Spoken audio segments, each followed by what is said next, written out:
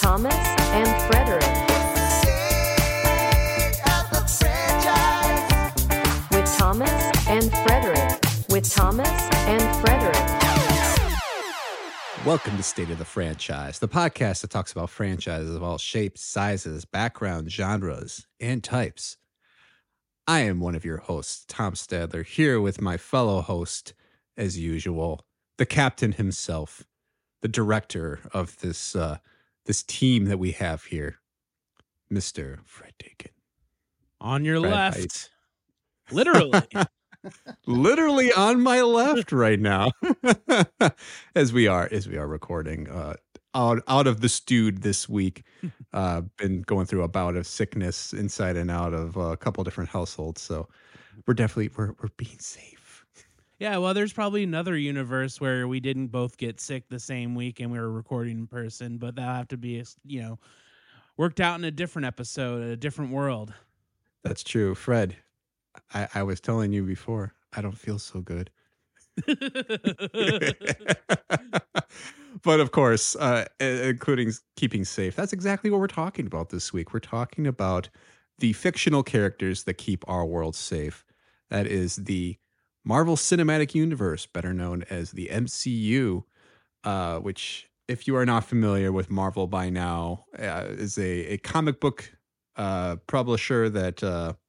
Publisher, that's the official word, but a comic book publisher that has published many notable properties, including the X-Men, Spider-Man, the Avengers, Captain America, as namely among them, and Iron Man.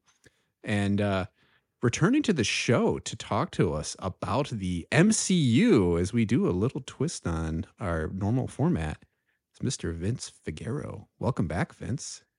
Hey guys. Listeners at home, Tom sounds normal, and then he gets on the mic to start recording the show, and it's just this ASMR Tom that he dials up, and it sounds amazing. I love it. I love every minute of it. I have to hear about all the time how good his voice sounds, and I sound like this.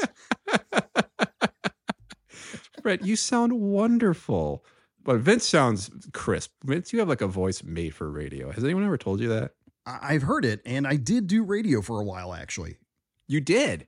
Yeah, I was a producer here in town. I did commercials. So yeah, I put those vocal talents to use. But here's the thing about the radio industry. It's a dying one. So yes. Yikes. Wait, what commercials did you do? Oh, I worked at, in college, I worked at the college campus station in good old Stevens Point, home of the world's largest trivia contest on WWSP.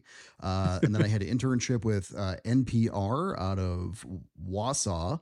And then I worked at a talk station here in Milwaukee for a number of years. Wow. That is quite the journey. Don't sound too good now, do you, Tom? No, I'm definitely I'm not worthy. You're plenty worthy. Oh, thank you.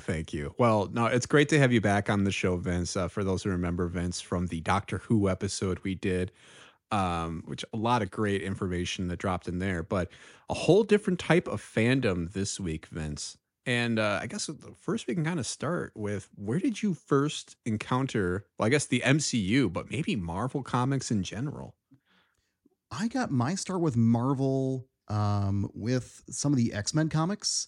It was a fun get. So I just kind of a grab bag of X-Men and X-Factor, I believe, were the comic titles. And then I got into, that was also when I was a budding youth on Fox in the mornings. They had the X-Men cartoon, which was amazing. If you know that theme, you're with me. And then the Spider-Man cartoon was also airing around the same time. Those were big influences for me. But I didn't really stay with the comics. I was more on the multimedia side of the industry, with games that were really immersed in the lore of the comics. So I got a good feed of it there. And then back in 2008, everyone was raving about The Dark Knight, but I was there for Iron Man when that released, and then just on board for every MCU movie that came thereafter. And there's less than a handful of MCU movies that I did not go see opening night. Oh, wow. when Ant-Man released, I was at a wedding. We left the wedding early to go see Ant-Man, and it was well worth it. That's amazing. Oh yeah, it was good. My wife was along with me. My wife is not a big MCU fan, but she's seen some of the movies with me, and she kept on turning to me like, when is he going to say the line? Because in the commercials for Ant-Man, the original one, it was the big thing. The big line was, why don't you pick on someone your own size? And he doesn't say that till the end of the movie, and she loved it, but she had to wait too long to get to it. Was it somebody you were close to at the wedding, or is it somebody you really didn't care about as much? Close-ish. No, I guess no. No, the answer to your question is no. So it's forgivable. It's not like they're going to remember that you left to go see Ant-Man. No, yeah. On your wedding day, you're so busy. I think we just said, oh, we got to go. It was a bit of a drive to get there, and we were not staying in the area. We were driving back to Milwaukee.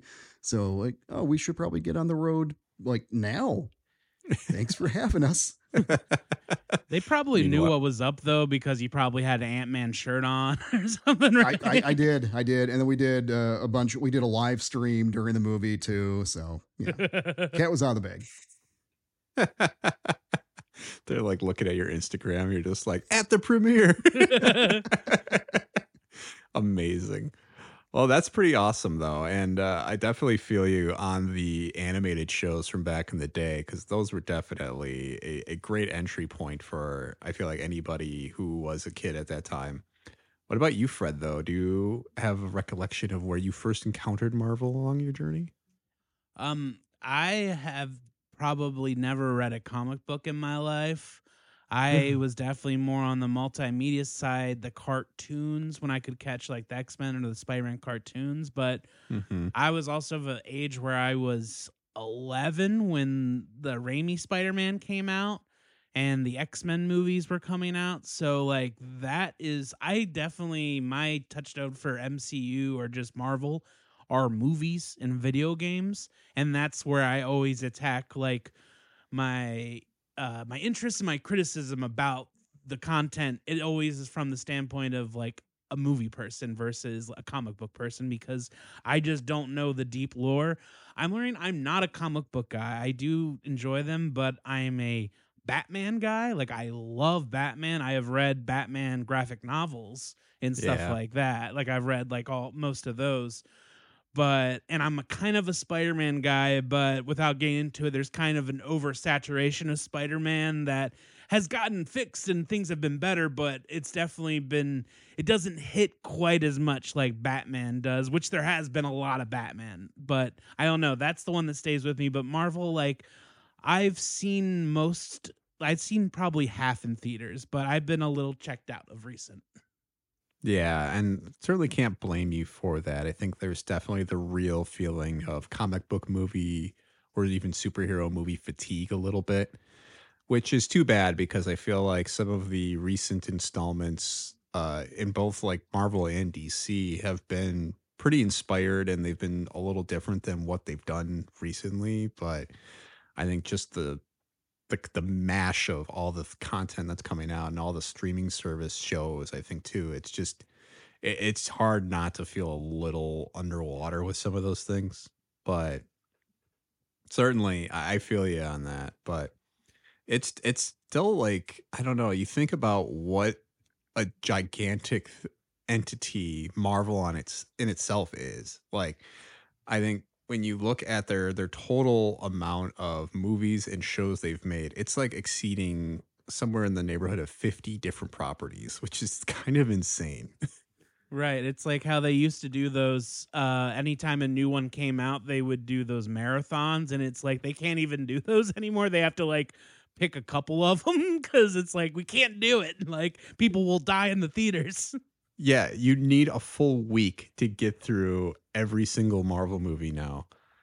There's over 30 feature films in the MCU. Correct. Which is bananas. We are now officially at 33 movies with the release of the Marvels recently. Now, which I know you're a big fan, Vince. Oh yeah, big fan. And yeah, controversy around that. Well, I suppose controversy.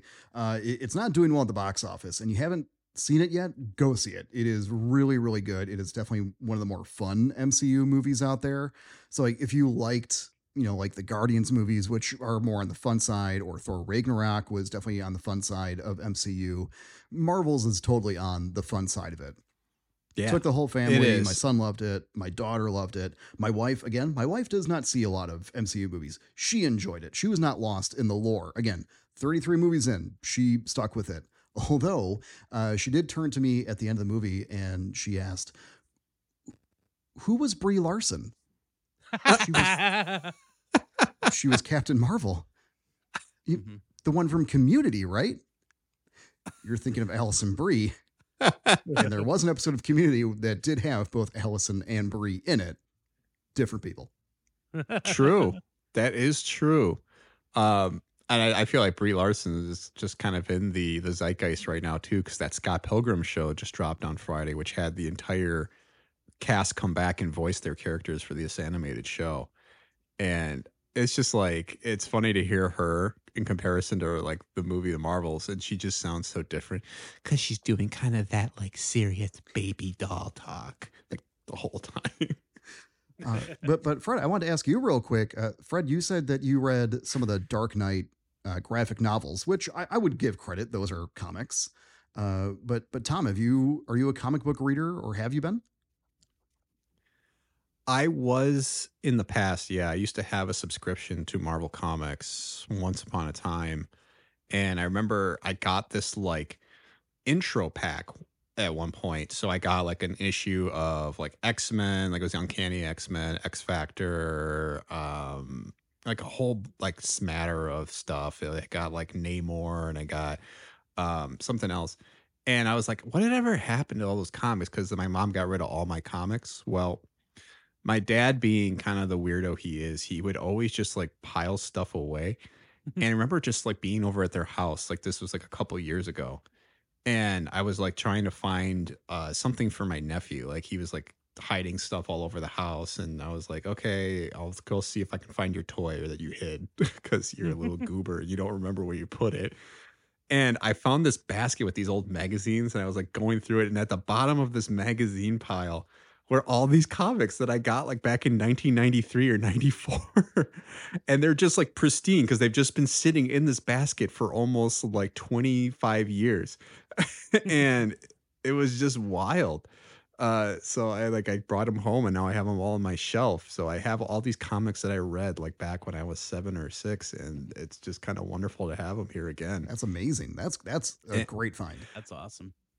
Yeah, I mean, I don't know that any of them are worth anything. I don't think I would give them up for anything either. I think there's just too much good sentimentality there. But yeah, I think I didn't continue my subscription. I realized I wasn't an avid comic book reader. I have found the graphic novels recently that Fred brought up, the Dark Knight, graphic novels. And so I've done a lot more digital reading recently, and I read a whole bunch of the X-Men. I think I read like everything up to the year 2000 from like issue 1.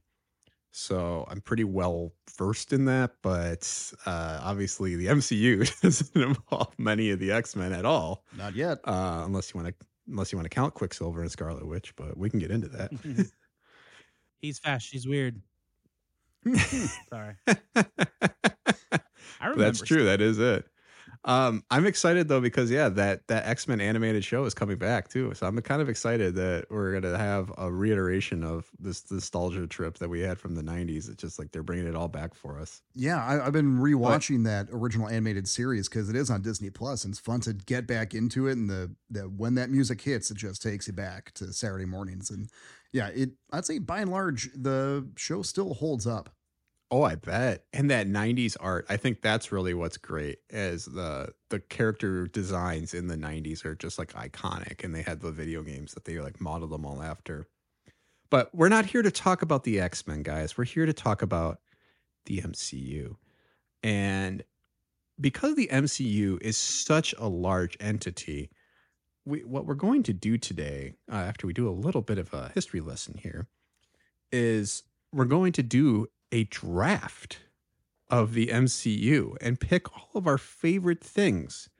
And we have some set categories that we'll get into in a bit. But to understand what the MCU why it's such a large touchstone in today's culture, I think we have to kind of go back maybe about 20 years ago if you guys are willing to take a trip with me.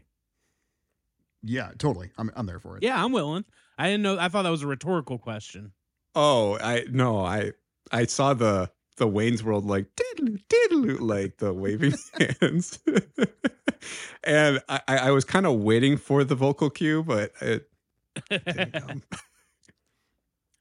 So the MCU, or as Marvel, as it was just itself, Marvel Studios began planning to produce and distribute their own movies back in 2005.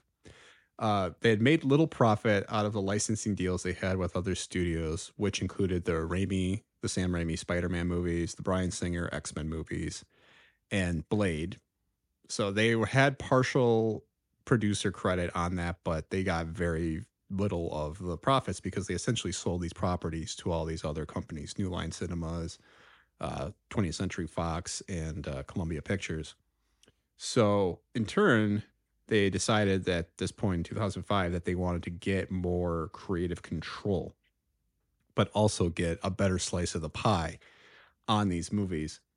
So a little known individual by the name of Avi Arad was head of Marvel Entertainment at the time and decided to actually create a studio that was independent of itself called Marvel Studios to both distribute and create Marvel movies. So Kevin Feige, who I don't know if we know, we have confirmed his last name's pronounced Feige, correct? That's the only way I've ever I heard it think. pronounced. Right. Okay. Because like, I Thought it don't would know, make me like a Fiji or something like that. yeah, or like Phage. I don't know. You hear those weird Feege. Feege. The Phage. When we get Blade, Feege. So Kevin Feige, who was the second in command to Arad at the time, pitched the idea of a shared universe, having been a huge fan of Marvel Comics growing up. And that was kind of the whole spirit of Marvel Comics, was that they would have these big crossover events, and there's a shared universe where, you know, the Hulk could go into Spider-Man comics, or Wolverine could go into Captain America comics, whatever it would need to be. And Avi Arad kind of doubted this plan would work, and really kind of decided he wanted to just continue to run more movies through his own production company. So he branched off by resigning in 2007 to create Arad Pictures, and essentially became the Sony man that we know him today to be. He's pretty much produced every single Spider-Man movie that you guys have heard of ever since that time. In fact, I think he has a producer credit on every single Spider-Man movie there is. But Kevin Feige, who was only 33 at that time, became the head of Marvel Studios in 2007 and decided to move forward with the plan to create his shared universe.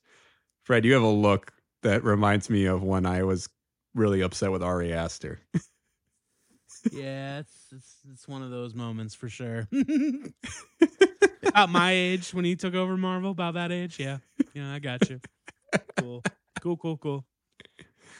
Honestly, it's kind of just, I don't know, a little, I guess, humbling to be in your 30s and seeing what other people were accomplishing at the same point of their lives. Welcome to the Sad Man podcast. Yeah, the Sad Men in Their 30s podcast and older. So he referred to his idea as the Marvel Cinema Universe, but later began using the more, I guess, rolls off the tongue a little bit better, the Cinematic Universe. Mm-hmm. Add the tickets cleaner. Yeah, exactly. But the MCU was essentially born then in 2007. And in 2008, on May 2nd, their first film, Iron Man, was released as the first film in phase 1 of the MCU. So it was directed by Jon Favreau and starred Robert Downey Jr., grossed over $585 million worldwide off a budget of $140 million, and earned 2 Academy Award nominations. That's supporting actor Jeff Bridges. He should have. Tony Stark built that in a cave. with a pile of scraps. Yeah, just laying in bed taking that video call with his chest open should have gave him that Oscar, I think. I think he got the People's Choice for that, though, didn't he? I hope so. I hope he did too. I kind of want to look that up. So the movie was followed by the release of The Incredible Hulk, Iron Man 2, Thor, and Captain America, which then ultimately led to the big crossover film that Feige dreamed of, which was The Avengers, directed by a very popular person even now, Joss Whedon. Sorry. I you just find out how crappy people are later in life, right? Like you never meet your heroes. But co-starring the series regulars Robert Downey Jr., Chris Evans, Scarlett Johansson, Chris Hemsworth, Mark Ruffalo, and Jeremy Renner. Movie was released on May 4th, 2012, stuck it to Star Wars by earning $1.5 billion at the box office off a budget of $225 million, which was a smash success for Marvel. And as we mentioned today, Marvel Studios has produced and released 33 total films, with at least 11 more currently in various stages of development, and has 21 affiliated TV series that have been produced. It is the highest growing film franchise of all time, having grossed over $29.7 billion at the global box office, which includes Avengers Endgame, which became at that time the highest grossing film of all time, making $2.8 billion on its release. Wow. And that's the one, there's that like meme going around of that at WWF announcer like cry reacting to everything. I think when like my kids asked Dad, what was going to Endgame like? I'm going to be doing the, it was special. I mean, Endgame is a special movie, and I think we'll be all talking about this very shortly, but it's definitely, I think, the ultimate peak for this franchise at this point, if we even could pick one, right? Is it even debatable? I mean, it is the culmination of that vision of bringing everyone together. Literally everyone is there in that movie, those two movies, really. And yeah, it's such a special moment. It's such a great payoff for the fans who went along with the journey. And yeah, you hit those great emotional peaks. It sets some great groundwork for the future. And yeah, the villain is fantastic. The heroes all go get their moments. Yeah, it is definitely peak. Yeah. Which, like, I mean, I'm not saying that they shouldn't have made anything afterward, but I think it's hard to follow up anything from there, right? Like, what do you do when you've ultimately achieved your goal of like, I want this big crossover event with every single property we've built to date toward this huge story? And yeah, I think we've kind of seen a little bit of stumbling back and forward from that point. But I don't know, maybe they'll still be able to recapture it with a few new heroes on the horizon that we're going to be bringing into the fold. I think the X-Men are going to be the shot in the arm they've been looking for. Yeah. I think part of the problem, in my humble opinion, when we were going through that original lead up of movies to the Avengers and then to Age of Ultron and then to Infinity War and Endgame, all the movies had little nuggets that led into this grander storyline. But then after we got through Endgame, we kind of lost that. Like, we don't get our next hint at the big bad. In fact, the first movie after Endgame was Black Widow. And spoiler alert, we know what happens to Black Widow. So her movie is a bit inconsequential, right? Right. And then we have we get new heroes introduced, but we're not seeing a whole lot of crossover. We're not seeing this sinister Thanos type character in the background for quite a while until we get to Kane. Yeah. And so we get a little momentum there.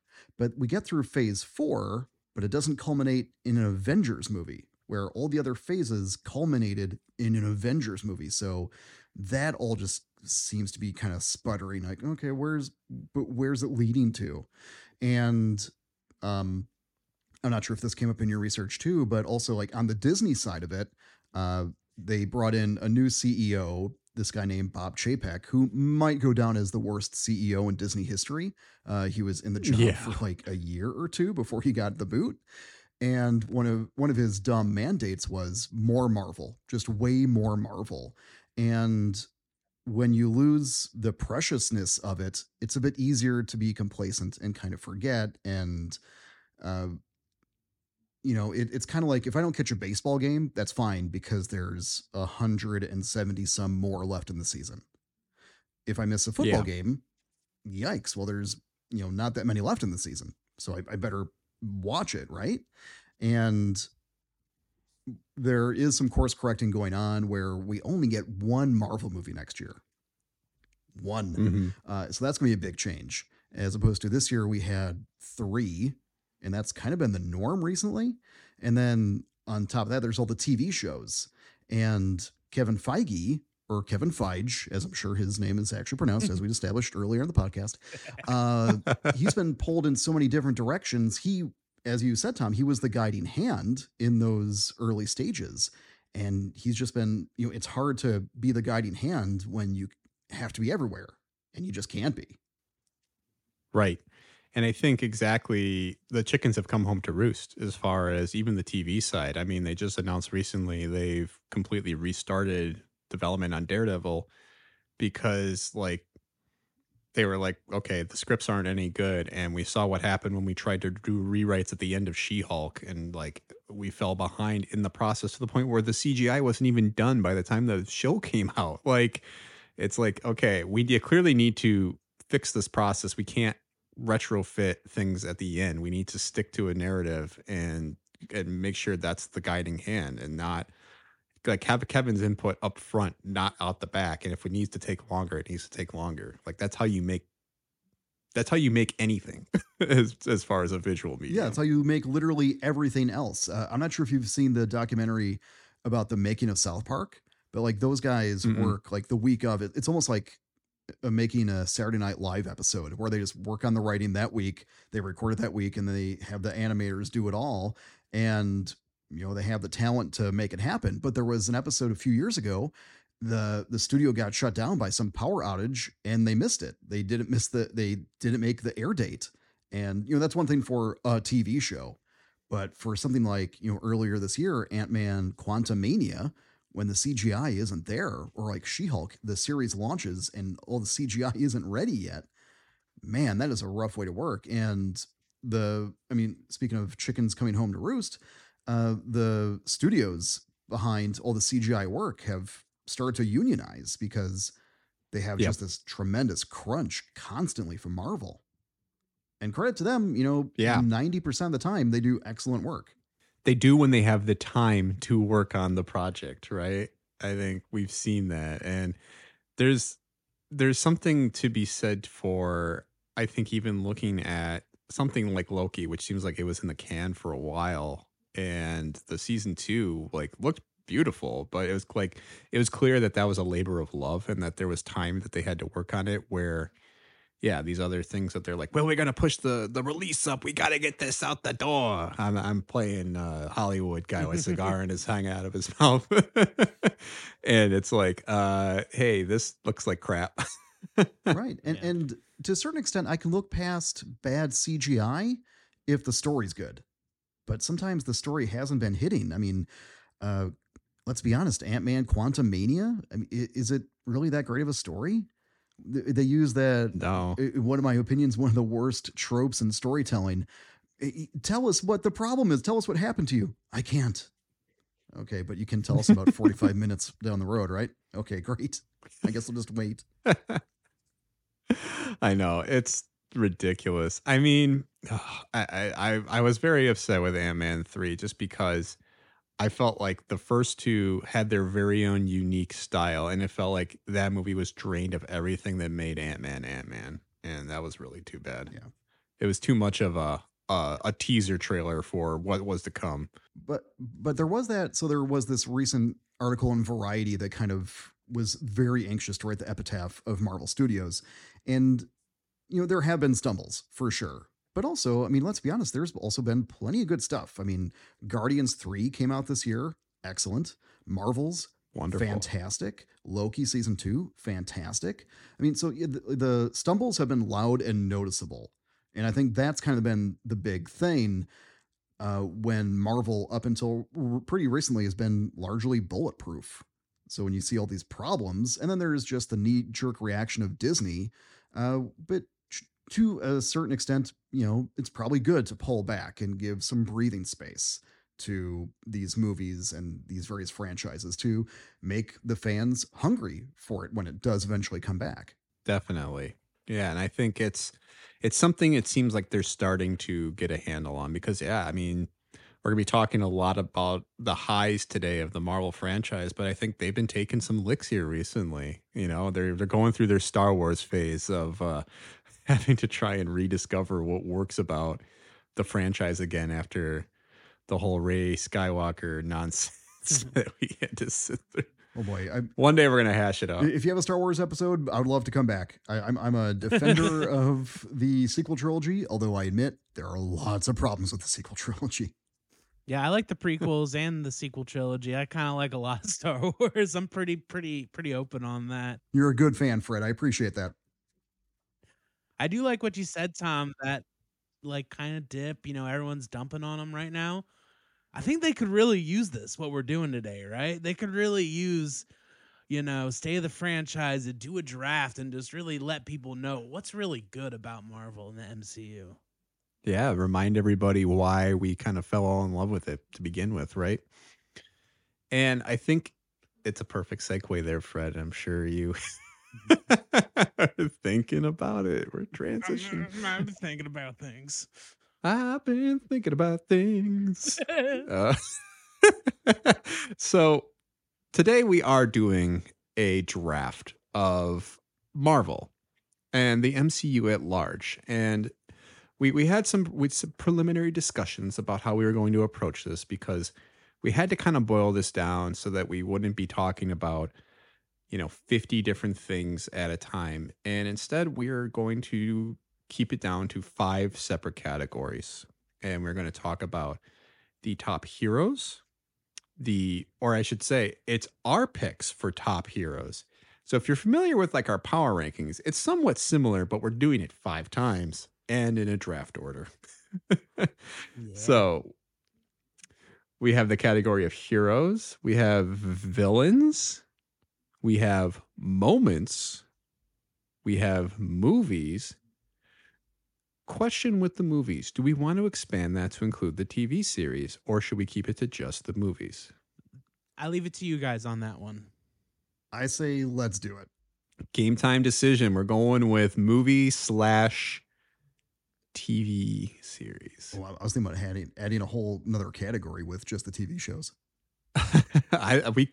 We could be doing a whole different 20 different categories if we wanted. We could be doing the best costumes if we wanted, but don't tempt me with a good time. Hey, but that's why we added this last category called the wild card, which can be pretty much anything you want. Like, what are the favorite things about Marvel? Maybe it is I love Captain America's costume because it accentuates America's ass. And if there's something that's not even strictly MCU, but it's a wild card situation, you want to make the argument that it's MCU influence, it's wild card, baby. State your case. I see Fred setting himself up for a pick later. Justify it now. So, Fred, how should we determine the draft order here? I'll snap my fingers and see who's still here, and they'll get to pick. No, I can't snap my fingers. I don't have the ability. What are we gonna do? How are we gonna do this? Well, I got this die because I like to play Dungeons and Dragons. So if you trust me to roll a die, I'm not familiar with die, but I've heard of a chance cube. Oh, I wonder. Oh, I got those somewhere else. That's the only thing I have on. Well, I am all for rolling a die. Should we do high number goes first? That sounds right. Okay, this one is for Tom. This one's for Tom. Okay. Tom, you got a 5. Ooh, that's a high number. Okay, Fred, I'll roll for you. Uh-oh, Fred. Fred got a 2. Ugh. Okay, Ooh. rolling for me. I get to hopefully pick twice in a row then. I got a 6. Vince got a 6. That's right, Damn. though. The guest should go first. Yeah. So our draft order will be Vince, then myself, and then Fred. You will have the wraparound pick. So you pick 2 in a row when we get to your pick. All right. Okay. So I think the way we will go through this thing, guys, we talked about a couple different options, but we are going to do this like a traditional fantasy sports draft where you can pick either category and you can take your top pick for that. And essentially, these are just things that, like, if you could only keep one thing about the franchise, these would be your picks. So consider your options carefully. Yeah, this isn't like, well, Hulk's actually stronger than Captain America, because I actually just don't know those things. Quick story. When we saw the first Avengers, there's that. I hope I'm not stealing a moment from somebody, but when Thor brings the hammer down on Cap's shield, and then like it goes in the forest, there was some nerd behind us. That couldn't happen. Like loud for everyone to hear. Voice his opinion that Mjolnir would be able to overpower the vibranium shield. That's hilarious. Well, at least that's as toxic as the Marvel fandom gets. You know, it doesn't get any worse than that. Yep, everyone's been very respectful. Well, Vince, and then we agreed that if you choose something, even if it's a category crossover item, like let's say a specific character, you cannot pick that thing again. It gets snapped. Yeah, the So- only stipulation I would say is if you pick a character, like say I pick Edward Norton's in The Incredible Hulk, if I pick the character, you can still pick the movie, correct? Yes. Yes. All right, I just want to be clear. That's what I was thinking. Yeah, I think that's fair game. I love how I keep using that movie as the backboard because I don't think anyone's gonna pick anything for that. That's always the example. It's a good example. Kind of I love true, it. though. Yeah. All right, Vince, you are on the clock. All right, for the first pick of the 2023 MCU draft, I'm going to go to the movie category, and I am selecting Spider-Man: No Way Home. Oh, coming hot out the gate. Yeah, it is. I think Tom Holland is an amazing actor. He's a brilliant Spider-Man, and then bringing together those other actors, amazing move. Like, it was Hollywood's worst kept secret, but it was still such a joy to see them come on screen. And the amazing thing is, it was done so well, it didn't feel like a stunt. It wasn't like, oh, come see them all together. They had this great story. It felt like a real coming of age story for Tom Holland's Spider-Man. And Yeah. to have all those characters come together just really coalesced in a beautiful story, and such a, again, rewarding thing for Spider-Man fans who have seen all those other movies. I loved it. I loved every second of that movie. So good. And it also had the extra butter topping because that was like, we were just coming out of COVID, come to a theater again and see Spider-Man. So like, that was a really special moment. I could watch that movie. Yeah, put me in a desert island with that, and I am set. That's a great pick. I think it's a great pick because I do think that movie works well with what it's dealing with, what it's juggling, but because of what it's juggling has never been done before, it's kind of like critic proof. Because like you can't say like it's bad, or it's because it's like doing its like own thing so originally, even with the like characters we've seen before. And I thought the best thing about it was it kind of was like, was Andrew Garfield really good as Spider-Man? Like, did we sleep on that? Like, I Yeah. think when we did our Oscar episode, I gave him a Best Supporting. I think you did. Yeah, you're absolutely right. I do think I agree though too. Although I will amend you on that, Fred. You said something that's never been done before, but that was the plot of Into the Spider-Verse. True, I guess. Yeah. Yeah. But I think when we talk about franchises licking their wounds, each of those Spider-Men, Tobey Maguire and Andrew Garfield, kind of went out on some sour notes with pretty critically panned movies with Amazing Spider-Man 2 and Spider-Man 3. And it was a really nice chance to kind of give them a little like, come and take a bow. Let's remember the good parts, which is kind of what we're doing today, right? Like come in here, you get to, have a little moment and actually give your character a good send off for once. And I don't know. It's to the point where, I'll even make the controversial opinion that do we even need another Tom Holland Spider-Man, or is that kind of the ultimate culmination of where he's going? Do we need one?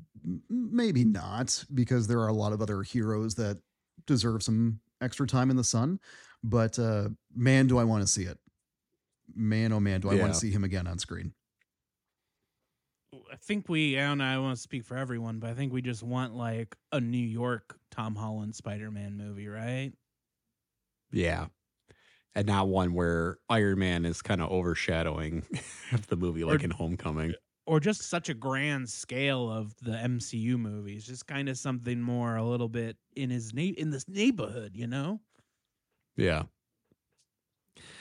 So I think then I am up next with my pick.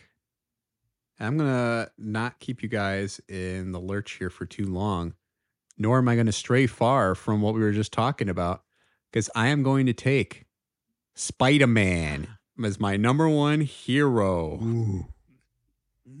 Good pick. J. Jonah Jameson over here. Get me Spider-Man. Get me pictures of Spider-Man. That's not my best. That was more like Willem Dafoe. Christmas list in 5th grade. Give me pictures of Spider-Man for my wall. I was doing more of like a Willem Dafoe than I was like a J.K. Simmons there. Give me pictures of Spider-Man. Good pick. But it's a good pick. Listen, it's probably partially because I just finished Marvel's Spider-Man 2 on PlayStation, and I love that game. I love both those games, or all three of them, I should say, even the Miles Morales game. Spider-Man is just such a timeless character. I also love Batman a lot, but Spider-Man has been my number one with a bullet Marvel character all the time. I've always identified with him. I think Tom Holland does such a great job. I have started to fall in love with the character of Miles Morales. So I kind of feel like if we do get another Tom Holland movie, I would love there to kind of be an opportunity to start handling that mantle down. Yeah, bring back Childish Gambino, maybe. Yeah. Is he still in that parking structure? No, not even the parking structure. Remember in Across the Spider-Verse, he's in that Spider-Man land or whatever, or the building. And I don't know. There's just so much to love about Spider-Man. I think he always adds a thrill. I think that was the gut punch at the end of Infinity War when you see Spider-Man turning to dust. Is like, as much as you care about all the characters and like, everybody's great in that movie, but it's like when you see that Spider-Man, who is like the face of Marvel, get dusted, it's like, oh shit, the stakes just got raised to like the highest bar here. Mm-hmm. And just a great entrance into the MCU with being in Civil War. Just really kind of, I don't think that movie's that bad, Civil War, but I definitely think when he comes in, it's kind of like warming up the like heart things and just like to the movie a little bit, Yeah, no, for sure. He steals the show a little bit because I think everybody was just so stoked to see Spider-Man in a Marvel movie. So. Yeah, it's a great entrance in that movie, and because that movie is a bit dour, a bit sad, because some of our favorite heroes are butting heads. Like, he's such a ray of light in that movie, and yeah, Tom Holland is a great performance, and yeah, the character on his own, it's amazing costume. Like, costume design, I think, is a big key, like to the success of a character, and great costume design, cool powers, and relatable. Right? I mean, you're growing up, you're coming of age. Spider-Man has problems. You have problems. And it's so much easier to connect with somebody like that. So yeah, he's a very special hero, and it's cool in the comic book lore as it grows that he's getting reiterated upon in other successful versions like Miles Morales or the Gwen Stacy Spider-Woman. Just Yep. it's a solid formula, and the spin-off versions feel genuine and unique. They don't feel like rip-offs. It's just it's easily one of the best comic book characters in the history of comics. And he has also an amazing rogues gallery too. We haven't gotten to the villain category yet, although Fred, we'll see what you pick. But some of the best villains are Spider-Man villains when it comes to the MCU. But we'll talk about that later, I'm sure. Indeed, we will. Whoever's going to break the seal on that. And speaking of that, Fred. Speaking of villains, people always talk about how I get 2 picks. People always talk about how Marvel's got a villain problem, and I say sometimes, but most of all, I like most of them, and I think one of the best ones that come out of the MCU would be Killmonger, which is my number 1 choice in villains. This is a villain that when you watch the movie, you're like, I kind of see his side a little bit. I mean, he's not going about the best way, but I kind of get what he's going for. He's super cool design, and it's also like a powerhouse performance by Michael B. Jordan. And it's in a film that I think the key for me to a good Marvel movie is having a strong creative auteur behind it that's not tied to the MCU. So I really like, I'm not going to like show that hand too much, but I'll just say like Killmonger is a great example of a villain that is used well. You get what he's doing, and he looks like a badass. What more do you want? Yeah, it's a great pick. I think, and you nailed it too, that like Michael B. Jordan is offering a powerhouse performance, but also, he's compelling. You're kind of like, you want to see Chadwick Boseman win the day, but you almost kind of want to see him find middle ground with Killmonger, which is something different where it's like, oh, you just want them to take down Thanos, right? Like, it's like he can't be bargained with, but it's sort of like, hey, maybe we can kind of look at Killmonger's side of things and find that. And it was interesting because I'm not sure if it was in that Variety article that you were talking about, Vince, but I remember reading recently that I think somebody said they did not expect the audience to kind of take the side of Killmonger when the movie came out, which I'm like, how did you miss that? But then again, you watch Falcon and the Winter Soldier, and they expected everybody to take Kurt Russell's son, what's his name, Wyatt Russell's side, and I'm like, this guy's a monster. Why would we ever cheer for this guy? Get out of here. So I don't think they have a good pulse on, or a good finger on the pulse of what audiences think all the time. Yeah, audiences can surprise you. And Killmonger is a very well written and realized character because, there's so many other villains that are just kind of, bad for the sake of being bad. They got their little motivations, which makes sense. But his character, it just feels so much more real with what he is trying to do, the message that he's bringing to the table. And then, Michael B. Jordan, as you said, Fred, just knocks it out of the park in that movie. Like, he is a really engaging actor. I would love to see him come back in some other form, even though his character died. But I think he did come back for the What If series and voiced Killmonger in one of those. And like, oh man, he's a dynamite actor. I hope he gets to do all the things. But Killmonger is fantastic. I had him on my list as well. Yeah, and a cameo in Black Panther 2. He was in Shuri's vision when she eats the purple heart. Yeah. Right. Now then I'll go to my second pick just to keep things moving along here. On the other, you have villains, but you also have heroes. But sometimes those heroes are a little different than your usual heroes. So my number 1 pick here for heroes is Rocket Raccoon. My guy. A little short angry man who yells.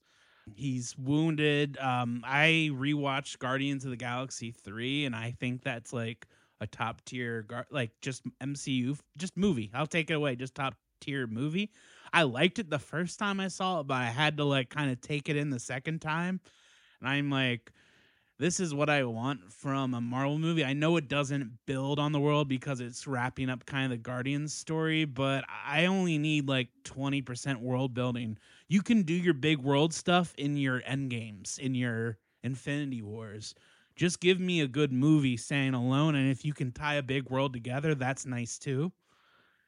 Because I think the thing, and like I said, I didn't read comics. You guys didn't love the comics for the continuity, I don't think, right? Like that was the thing that was not great.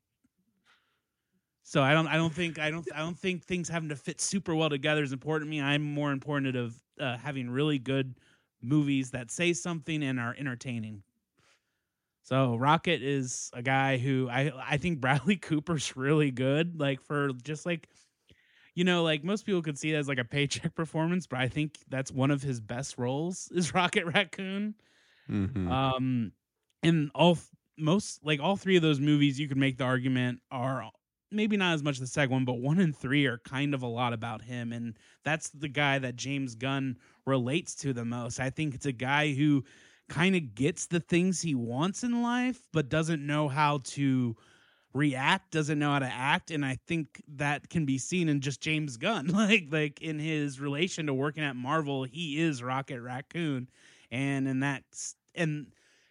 with that being said, I think you can feel that in the movie, and that's what makes it a special movie. Well, all three, I should say. Absolutely. I think it's a great pick. I think Rocket is somebody who was underrated through Endgame, Infinity War, and I think just the pairing with him and Thor worked randomly well, but it did because I think you just got two people who understood exactly what the moment was calling for at that time. But even you said you nailed it in the Guardians movies 1 and 3 especially. I mean, he's like he it ultimately becomes his team, and it should, because he's really kind of the heart and soul, as much as they put Chris Pratt front and center on these posters, right? Like, but it's possibly, and I think that's maybe the gift that James Gunn was given too, is to find a way to give every character in a story their moment in the sun and make them equally important. But you definitely do see him, like, he clearly loves Raccoon or Rocket, and we see it up and down. I love it. Yeah, and that's a good pick, and credit to the visual effects teams that made Rocket come to life. He feels so good and all those. And I think it's Sean Gunn who actually played Rocket on set. It's like, that's an extra cool feature. Like, so the other actors had something to interact with. So credit there. Yeah. And then, again, Bradley Cooper nails the role. He brings so much to it. And you guys said all the things. I agree. Rocket's fantastic. No, I'm glad you brought up Sean Gunn, because that was the only other thing I was going to say. Like, it can't all just be heaps of praise for Bradley Cooper. I think that performance is a lot of Sean Gunn. It's two people for sure. And they brought him to life, and it's great, to the point where they've even put Sean Gunn in the second and third movie, right? Like, it's pretty awesome. So I think for my next pick, you highlighted the dynamic between heroes and villains, Fred, and Marvel does have a little bit of a villain problem, which makes me feel like I kind of need to take a villain here, because there's not going to be a ton to pick from. And there's been some great performances, but somebody who's always bringing it up and down the board, all the way back to phase 1, you got to go Tom Hiddleston as Loki. I mean, he got his own series after his character died, because people loved that character so much. I don't think Avengers 1 works half as good if he's not the villain in that. I don't know that Thor 2 or 3 necessarily relied on him, because Thor 2's garbage, but I think we kind of felt his absence in the fourth one. And I think that's part of the reason it didn't work quite as well as 3 did, because you need that foil to Chris Hemsworth, and somebody who can be sort of that dry British wit. You almost need that. And I think we see that in the Loki series, and they found a good counterpoint to him with Owen Wilson, who is extremely underrated just in that series in general. But I mean, you just can't have a villain category without Loki in that.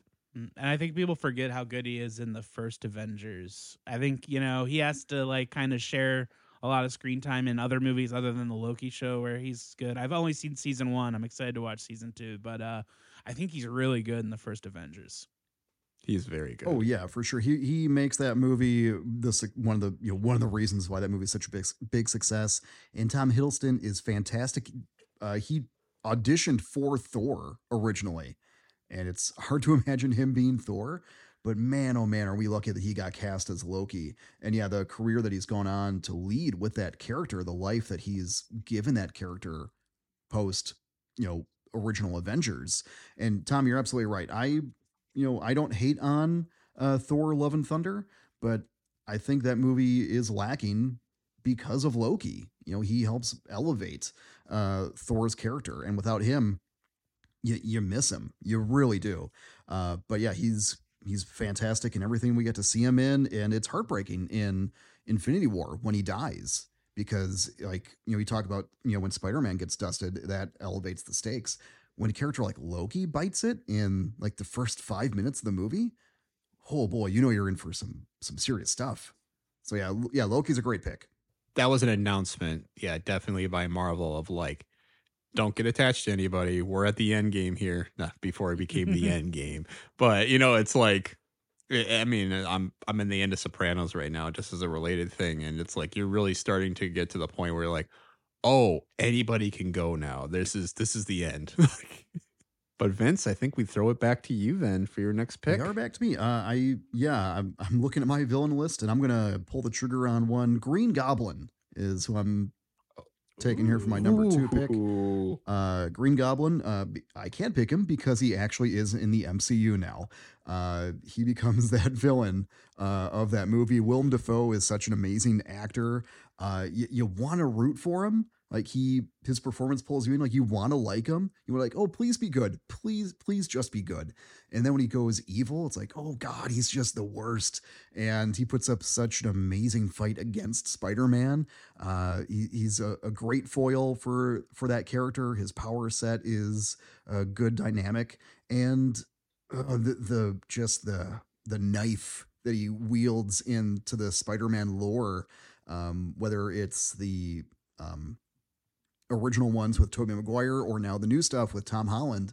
Man, he is a very, very threatening villain because we love our Spider-Man, but Green Goblin's bringing the pain to an emotional level. So he's a very scary villain in that way. Back to formula. The Hard Norman. I mean, arguably then, if you make that case, Vince, that Spider-Man, Tobey Maguire's first Spider-Man, he could be theoretically the first MCU supervillain? I think you can make that argument for sure. Because we've established that it's canon that the Sony universe is the Sony universe. Our Andrew Garfield is also in that universe, Sure but so I guess Sony One universe. I don't know. I forgot what numbers or letters they gave to each other. They assigned to each Spider-Man, but it's a great pick. I think. Willem Dafoe on his own, he's a treasure. Anything a Wisconsinite too, so obviously big Appleton, right? He's up there. I think. Yeah, he comes from up in Appleton. Vince, Spider-Man 2000 and whatever Thanksgiving movie ? I would say sure. Oh, yes. Why not? Yes. Hell yeah. That's what I'm talking about. Fair enough. But yeah, Green Goblin, excellent pick. He crushes it. So then Vince picks again? Correct. I do. And then I'm going to shift on over to the hero category because I don't have anyone over there yet. And I'm going with our OG MCU hero, Iron Man. Robert Downey Jr., great pick. Such an amazing actor for that role, and just the mascot for the MCU for all those phases, and the costume. Again, amazing costume design. One of my favorite parts of Iron Man 3 was you get to see all of those Iron Man suits, and they all just look so good. I think my favorite one would be the suit that he wears in Age of Ultron. Not my favorite MCU movie, but my favorite iteration of the Iron Man costume shows up in that one. But his journey from billionaire playboy philanthropist. I can't say that word. You know what I'm trying to say. You know the quote. To becoming the guy who saves New York, who throws his life on the line in sacrifice at in Endgame, and then he becomes a father figure to Peter in throughout it as well. All the lives that he touches throughout the MCU, he's man, such an integral character, and maybe to a certain extent, like. So there was also talk about maybe bringing back some of the original Avengers for future movies, which I hope they don't do. As much as I love Iron Man, as much as I love Robert Downey Jr., I hope they let him rest because, they told a story beautifully. His story has been told. It's sad that it's over, but it's a good story. So again, Iron Man is my number 3 pick. Yeah. And Robert Downey Jr., I think, in that way, a great story in itself because that was really a reclamation project for him as a person. Like Robert Downey Jr. struggled with drug addiction for years, couldn't land, anything big. Obviously he had a couple bounce back projects, but still it was like he looking for that big thing. And I was thinking of a quote recently because Jeremy Allen White from The Bear, everybody knows The Bear, right? And he was saying that I don't remember when Marvel or superhero movies became the culmination of somebody's career, became the peak of your career. And I was like, well, I think Robert Downey Jr. kind of moved that because you had a Academy Award nominated actor taking on the role of like this superhero, and it kind of redefined it. I think maybe you could even go back a few years earlier with Christian Bale taking on Batman, but still, I think you get Robert Downey Jr. and he's just putting this like absolute powerhouse performance, and not just in Iron Man 1, which I think, he's absolutely amazing in that, but throughout however many other movies he made an appearance in, what was it, upwards of 10? And it's just, he's always bringing the same energy. He's bringing the same character. He's got a whole arc. And yeah, you're right. Tony Stark he was a linchpin to this. He launched the whole thing, and then it was like, yeah, it only made sense that his story ended the way it did, and that he was the guy to, as Captain America said, right? Like, you're not the guy who's going to lay on the wire, right? Like, he's like, no, I'm the guy who's going to cut it. And ultimately he is the guy that lays on the wire. So it's a beautiful character. I think can't go wrong at all with that pick. Is that back to me then? Yeah, it's back to you. Man in the middle. All right.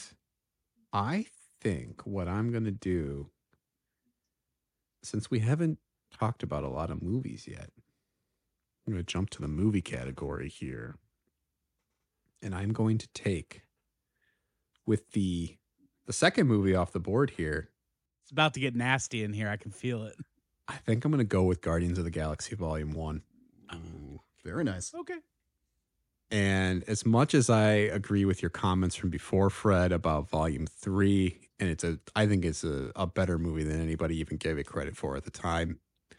I think Volume 1 was such a powerhouse, and we keep using that term, but I think it was just a coup de force of like how to bring obscure properties that really nobody knew about to screen unless you were an avid comic book reader.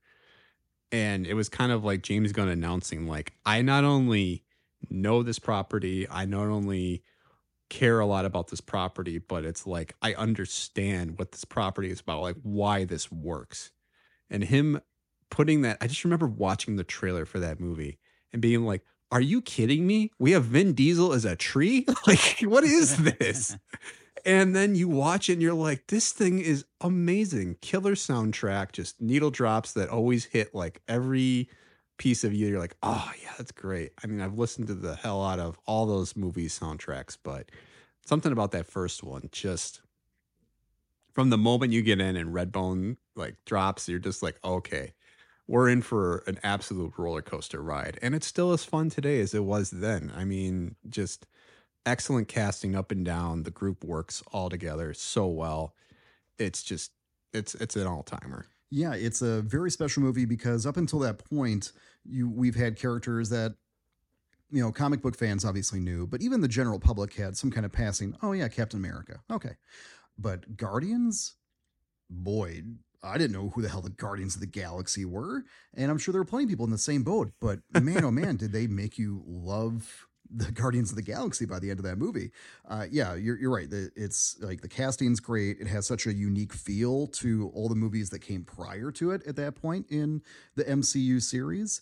Yeah, casting gets nailed. The it's so much fun too. It has a sense of humor that is at once in line with the MCU, but also unique because it has James Gunn's voice, which is quite unique to film, and it's just so good and fun. When we flash forward to Infinity War, and when the Guardians pop up on screen, it's just at the right time because shit has gone down at that point, and it's just a nice I get to have some fun with the Guardians for a little bit before things get terrible again. Yeah, great pick, and that first movie is fantastic. It's a good pick. So I'm gonna break open another category for us, and you'll kind of figure out what I did with my wild card category. I'm gonna take WandaVision in wild card because we didn't really discuss how we were gonna approach the TV series, but I'm gonna take that right away because I think this is what I wanted from a Marvel television show, which is, bringing back characters, telling a tight story, telling an inventive story, but also it does set things up for future films and future properties. Now, it probably should have happened after Doctor Strange 2. I think that might have made sense a little bit more with her arc and like how that ended up with her being the villain. But overall, I think that's an excellent series. I love how it plays with the format of television through the decades. And I love both of those actors, Elizabeth Olsen and Paul Bettany. Yeah, love them Paul both. Bettany, yeah. And that got me so excited for what the potential of a Marvel television show could be. And that will be my wild card for that pick. That's a good pick. one. I would argue that show was almost solely responsible for the sour reactions to Multiverse of Madness, because I think so many people were against Scarlet Witch just becoming this villain there, and you're like, this is not the same character that we were like pulling for and felt bad for in that whole show. Right. I think if they could have somehow made the story where she becomes villainous, you have the Multiverse of Madness, and that ending causes her to create the WandaVision universe in her head. That would have been the proper order of things for narrative of, and character stuff.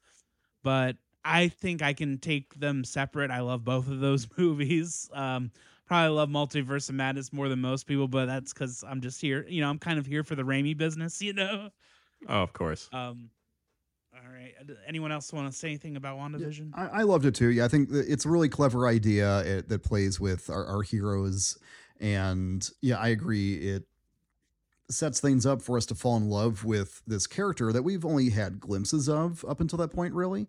And then to turn her into not just a villain, but this monstrous, wildly bad person, that was hard for me to swallow. But the show is fantastic. I love the show, and you're right, it sets up a lot of neat things that get paid off in later series and movies. But yeah, that's one that is fun to revisit. I've watched WandaVision a few times just for funsies. I'd like to rewatch that. Yeah, the styles of the shows on there, I mean, you can't say enough about it. Just from I Love Lucy to like the Brady Bunch stuff, it was just great. I just love they did like Modern Family even. Like, it was funny. Yeah, although the Malcolm in the Middle, I felt like that was like, I didn't know I needed that until they made that one, and I was like, oh, this really hit. All right, so for my next pick, I'm going to swing back to movies. I'm mixing things up. I had like an order of like urgency, but I'm mixing up because I'm getting nervous based on your guys' pick so far. I'm going to pick Iron Man 3 as one of my movies. Whoa. I feel like that might be our first upset pick. I had it on my Yeah, I list. think You go Iron ahead. You Man talk 3 about it. I won't talk too much. I just think it's slept on. It's one of these examples of what I like in a Marvel movie, which is an auteur bringing a vision to the Marvel universe and it playing within the world that's set. And it's Shane Black doing Shane Black stuff. It's Christmas, and it's got a deep bench of actors. I think Rebecca Hall kind of got screwed over. I think she was supposed to be the main villain, but she's still pretty great in it. Guy Pearce. James Badge Dale is just like killing. I love James Badge Dale in any movie. Whenever I see him, I do the Leo point. And I think Jon Favreau is really funny.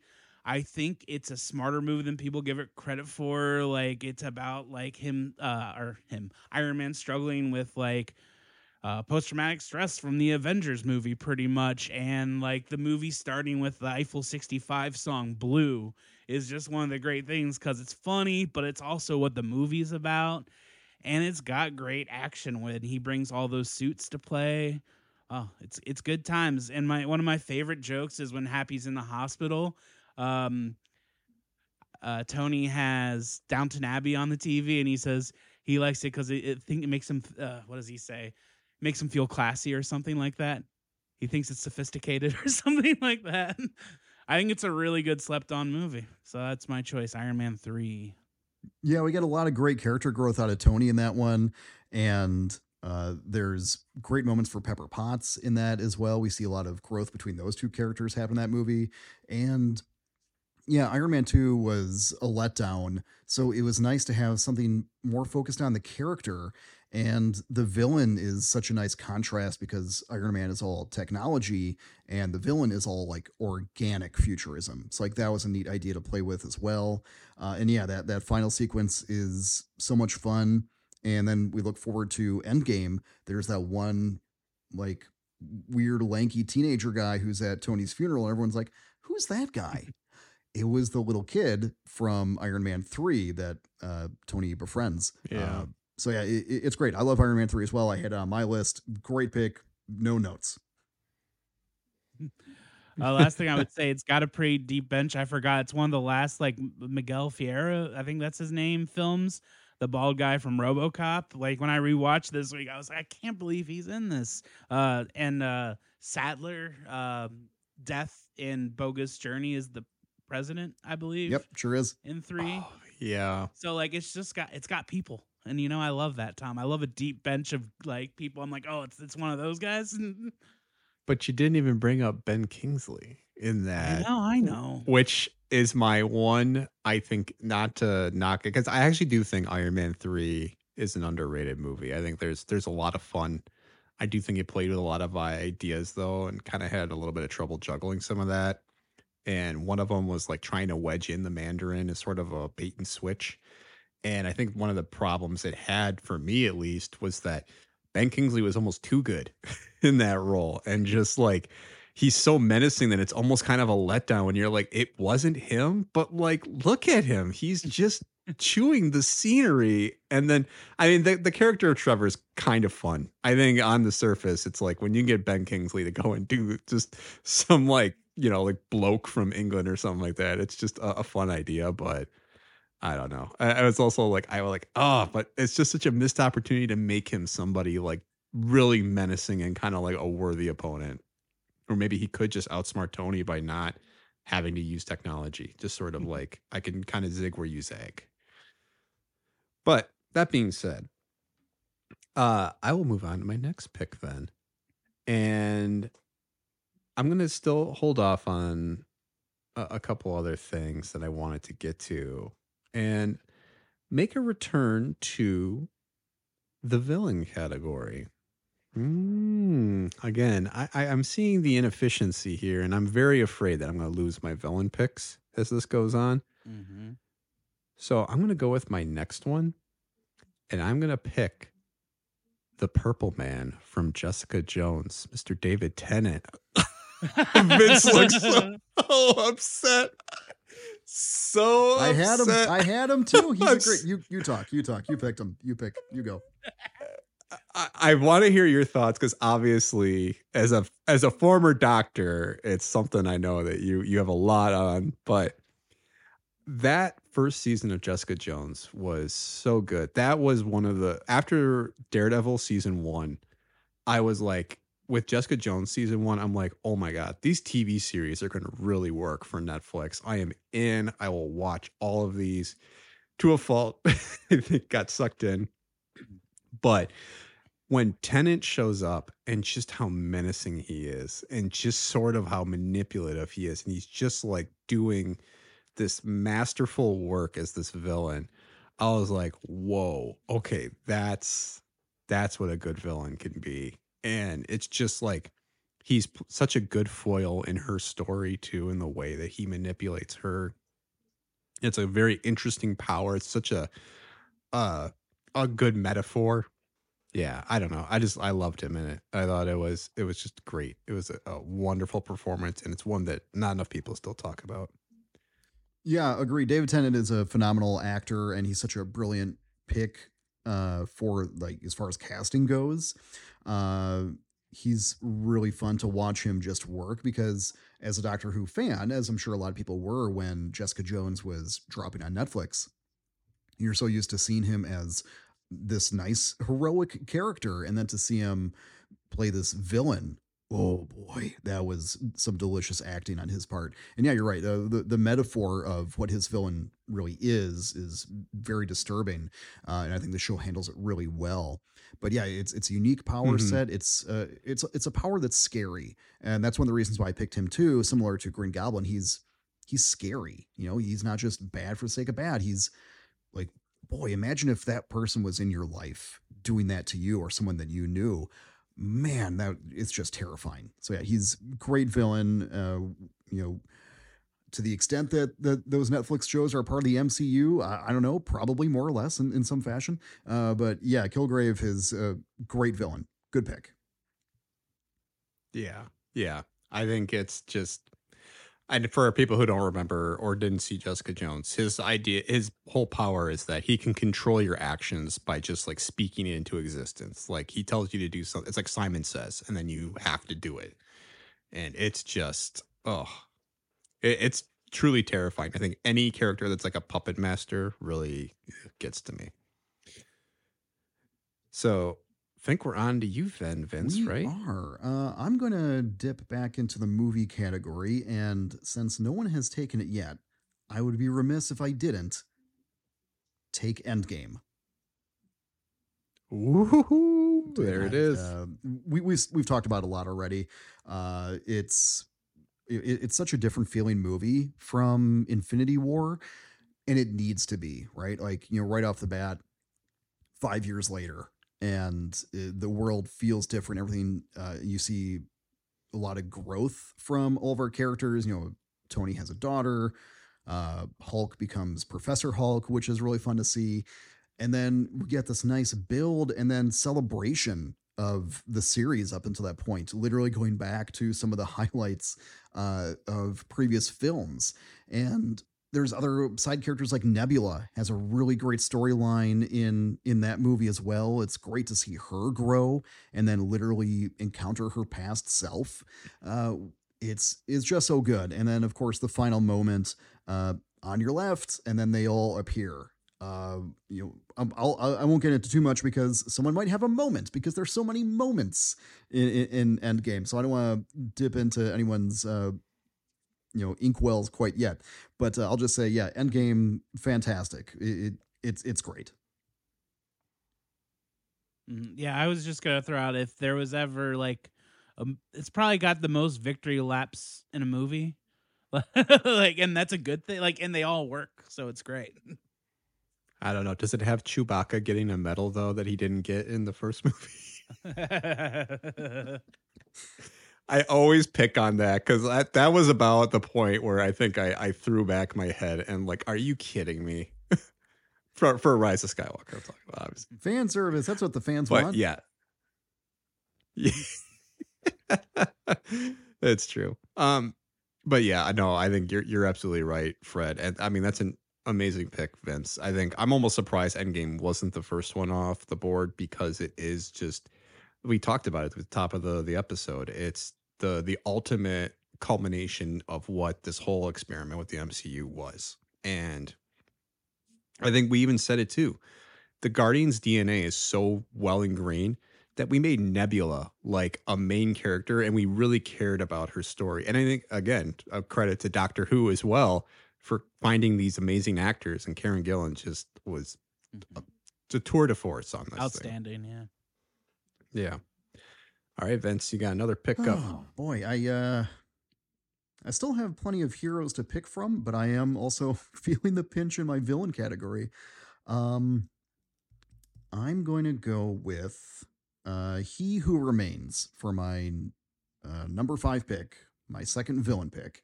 He Who Remains. He is in Fred, as you've seen in that last episode of season 1 of Loki, and man, just terrific. Now, preface here. Jonathan Majors has been accused of doing bad things, and there's a very good chance that he won't be playing that character anymore.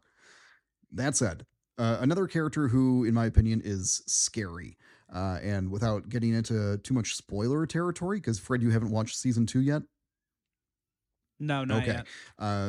His power is very manipulative, very scary, and just the fact that he built the TVA and it's just this oppressive bureaucratic regime. It's a very interesting story that he's given and such a great counterpoint to Loki and Sylvie.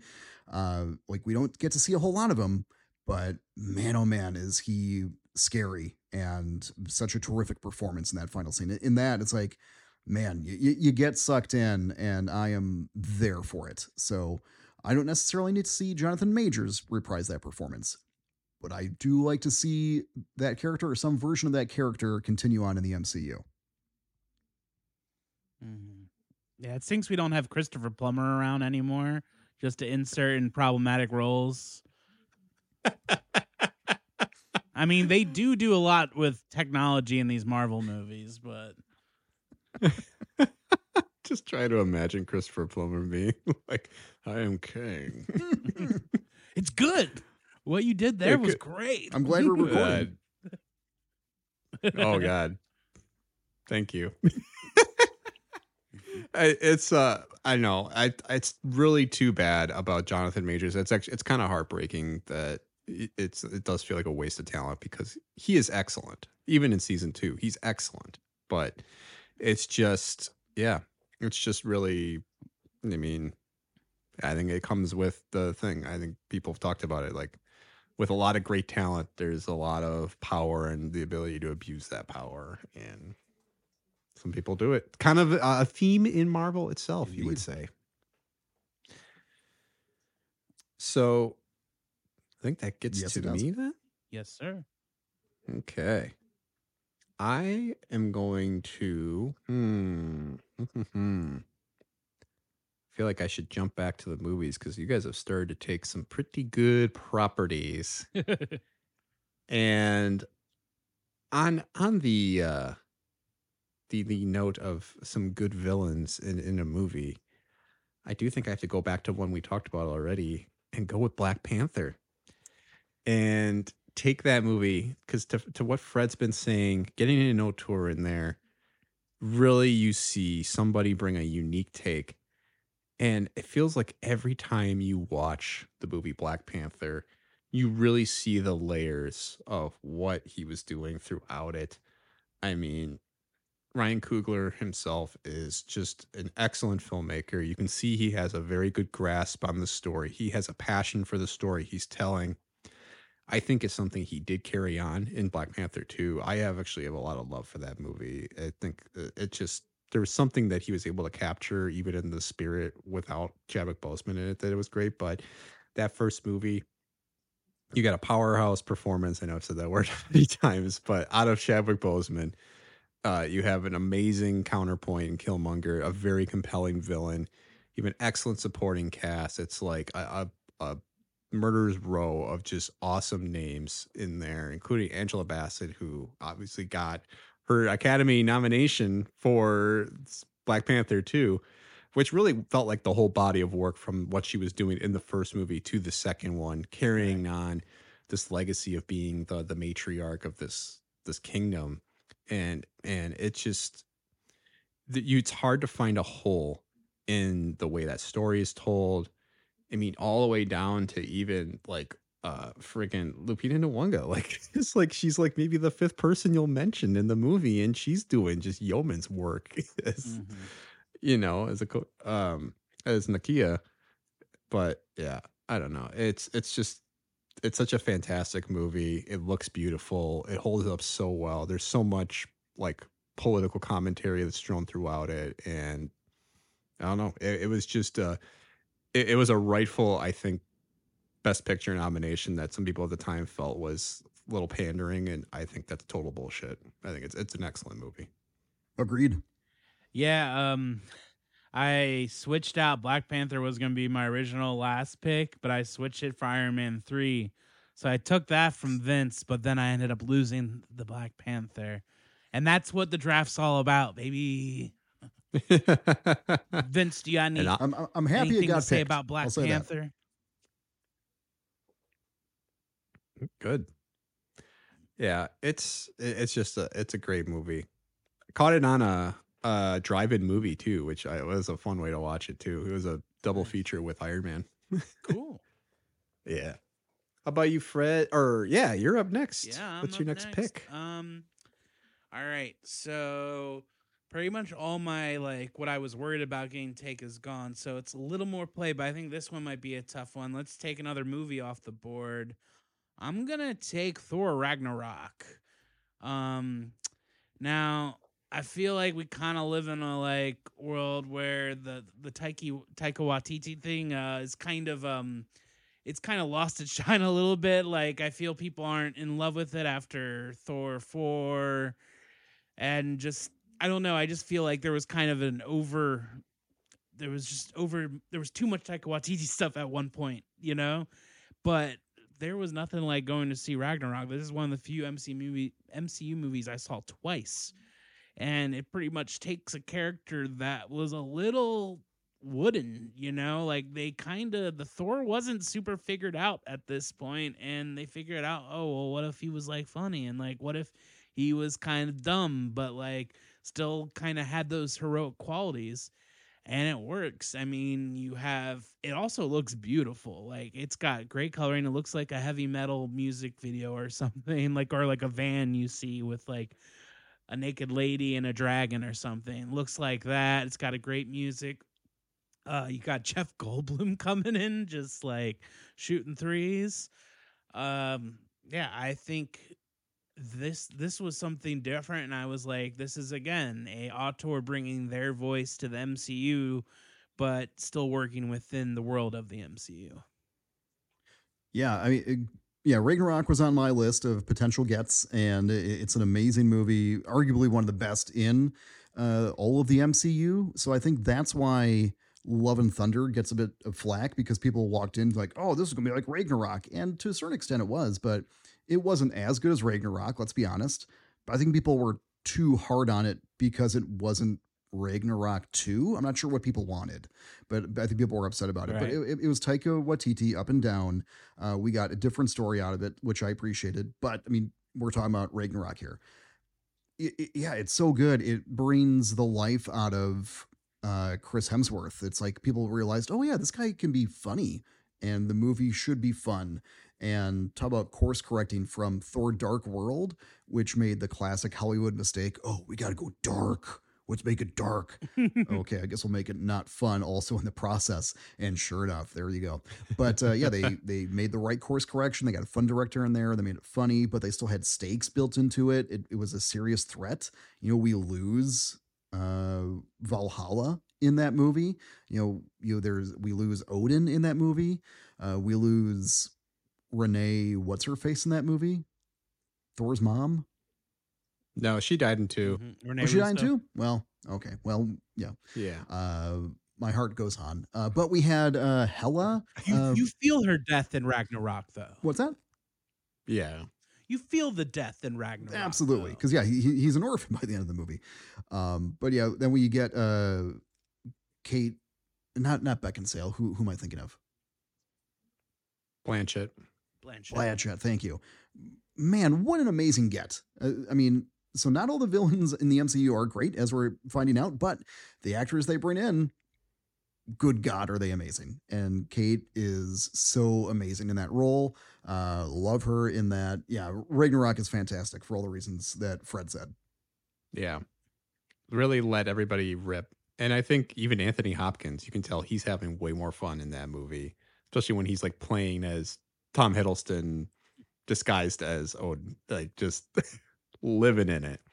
Oh yeah.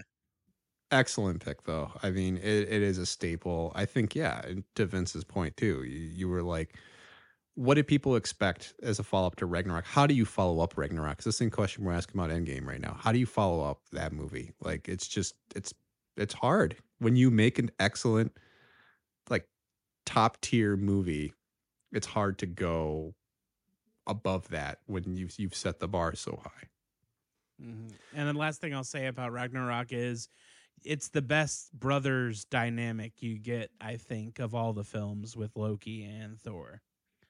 Some people don't like how goofy Loki is in it, but I think that's fine. You know, it's the movie, you know? It's very much on par. I think that's I don't know. They're reaching a little bit in my opinion. And they also move the Hulk storyline forward in that movie too. And it doesn't feel distracting. It's well integrated into the plot. Yeah. Good. It was a good crossover performance. Good Ruffalo. Just Ruffalo all throughout. He's great. He's a friend from work. So for my next pick, I'm gonna go back to heroes. Let's see. I've taken one hero and I have two more.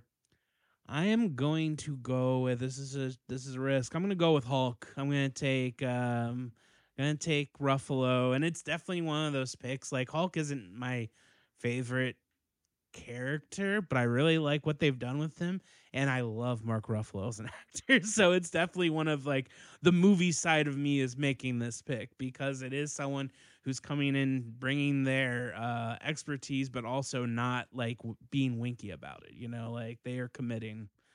So I'll just say that Hulk is my hero pick there. Another Wisconsinite. Mm-hmm. Mark Ruffalo, Pride of Kenosha.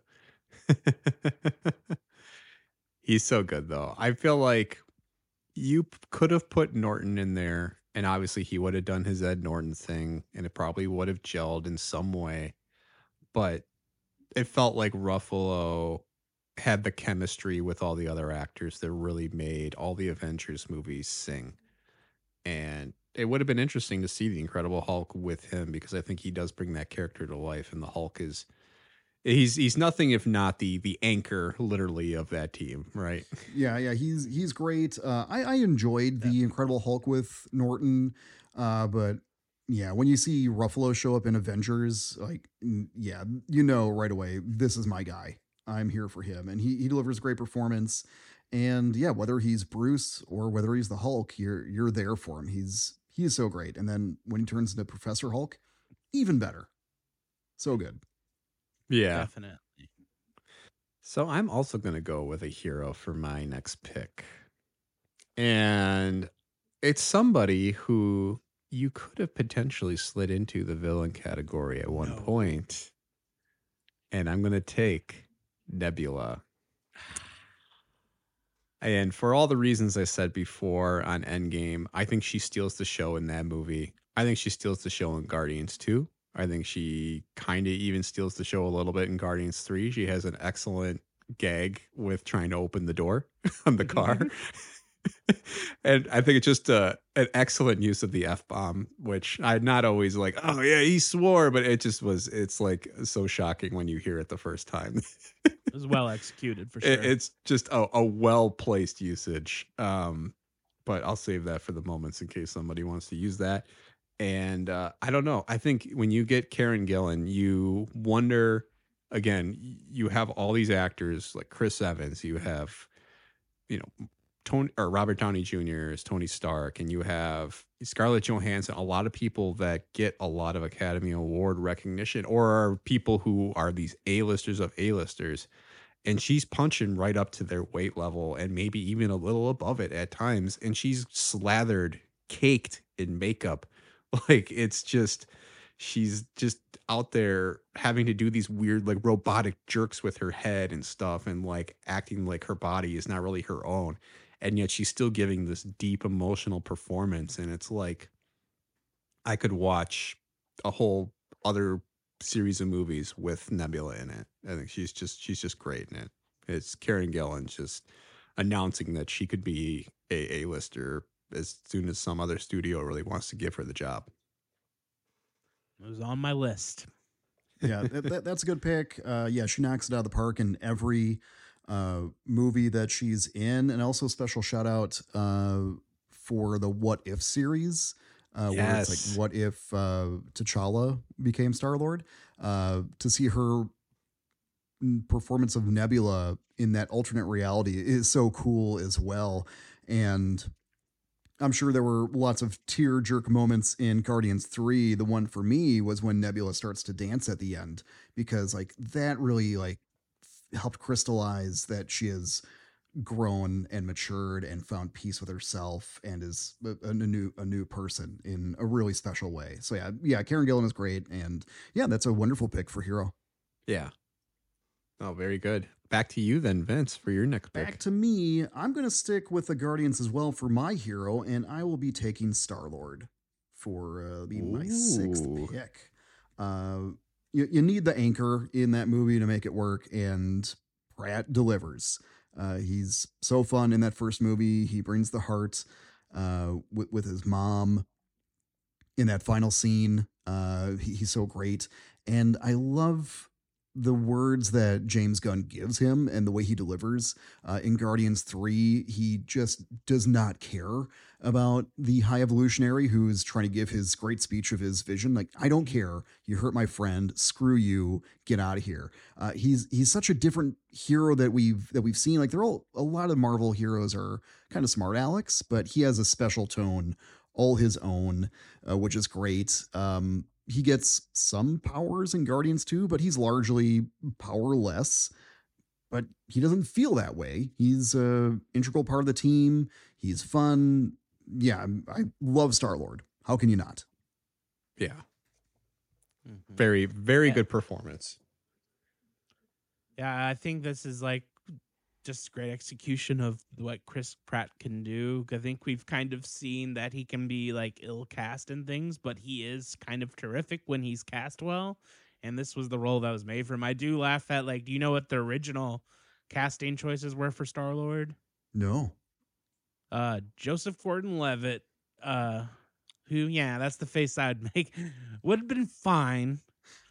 He would have been fine. He turned it down. The other choice that was floating around was Glenn Howerton. Could be interesting. Now, I think Chris Pratt was the way to go, but man, that would have been something to see. That's a what if right there. Yeah, that really is. That's like Eric Stoltz Back to the Future kind of stuff we're talking there. Definitely a darker take.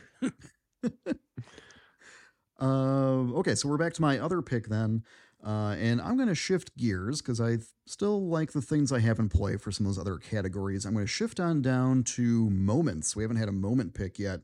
And for my number one moment, I'm going to go with the Avengers Assemble moment in the first Avengers film when they're all together. Hulk shows up and the camera pans around all of our heroes as they look up towards the skies.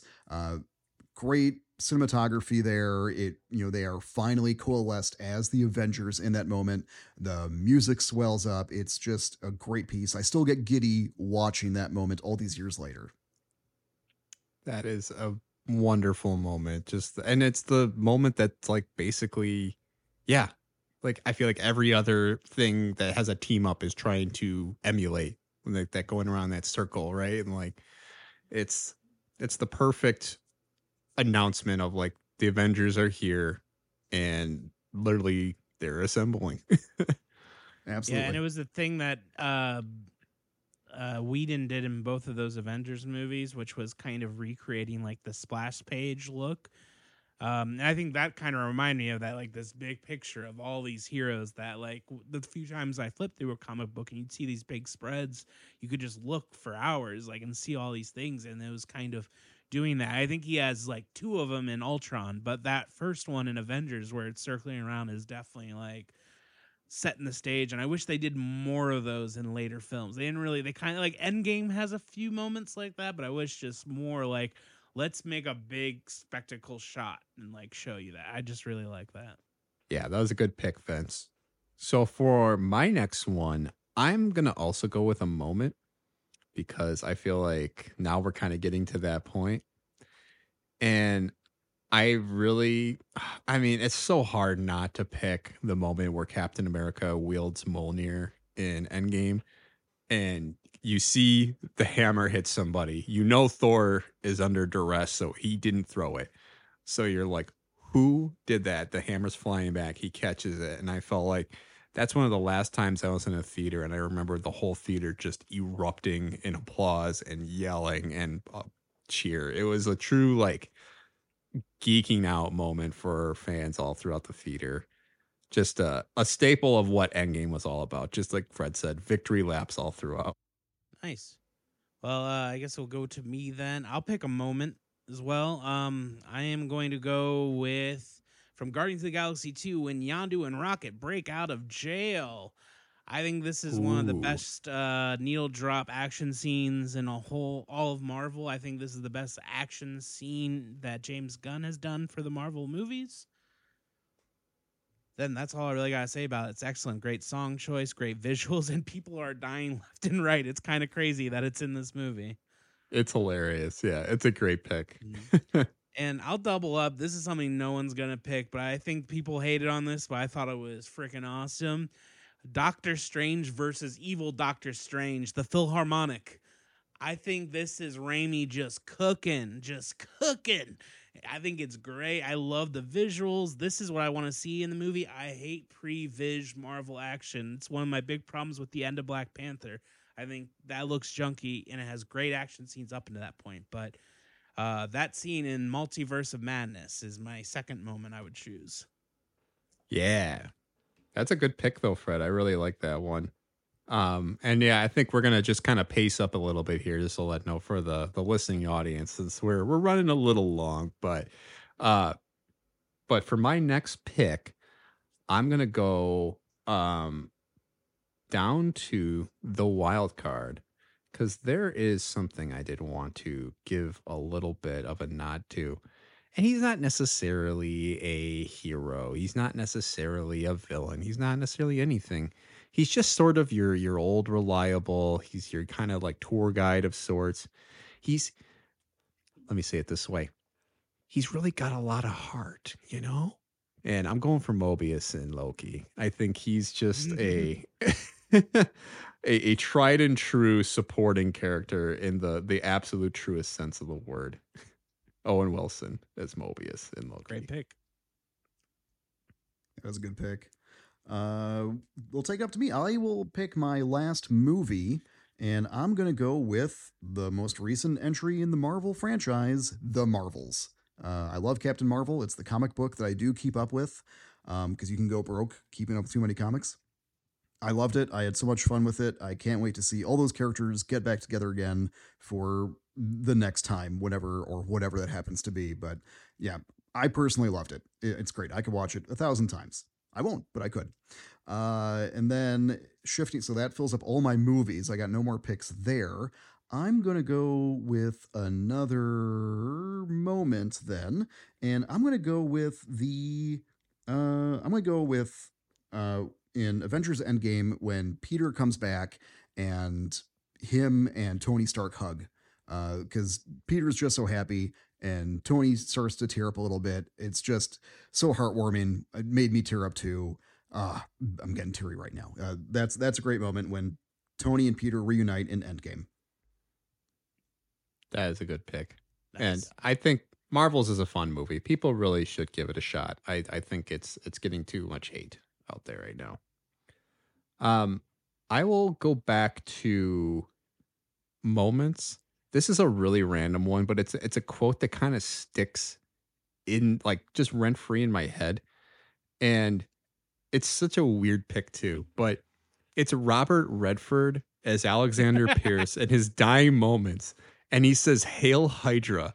And I just remember reading an article and they're like, what other movie franchise can get a powerhouse, like, and I've said that word 100 times now, but this like Mount Rushmore actor to be on the ground and say a line as ridiculous as "Hail Hydra." It's like Clint Eastwood saying "May the Force be with you" or something like that.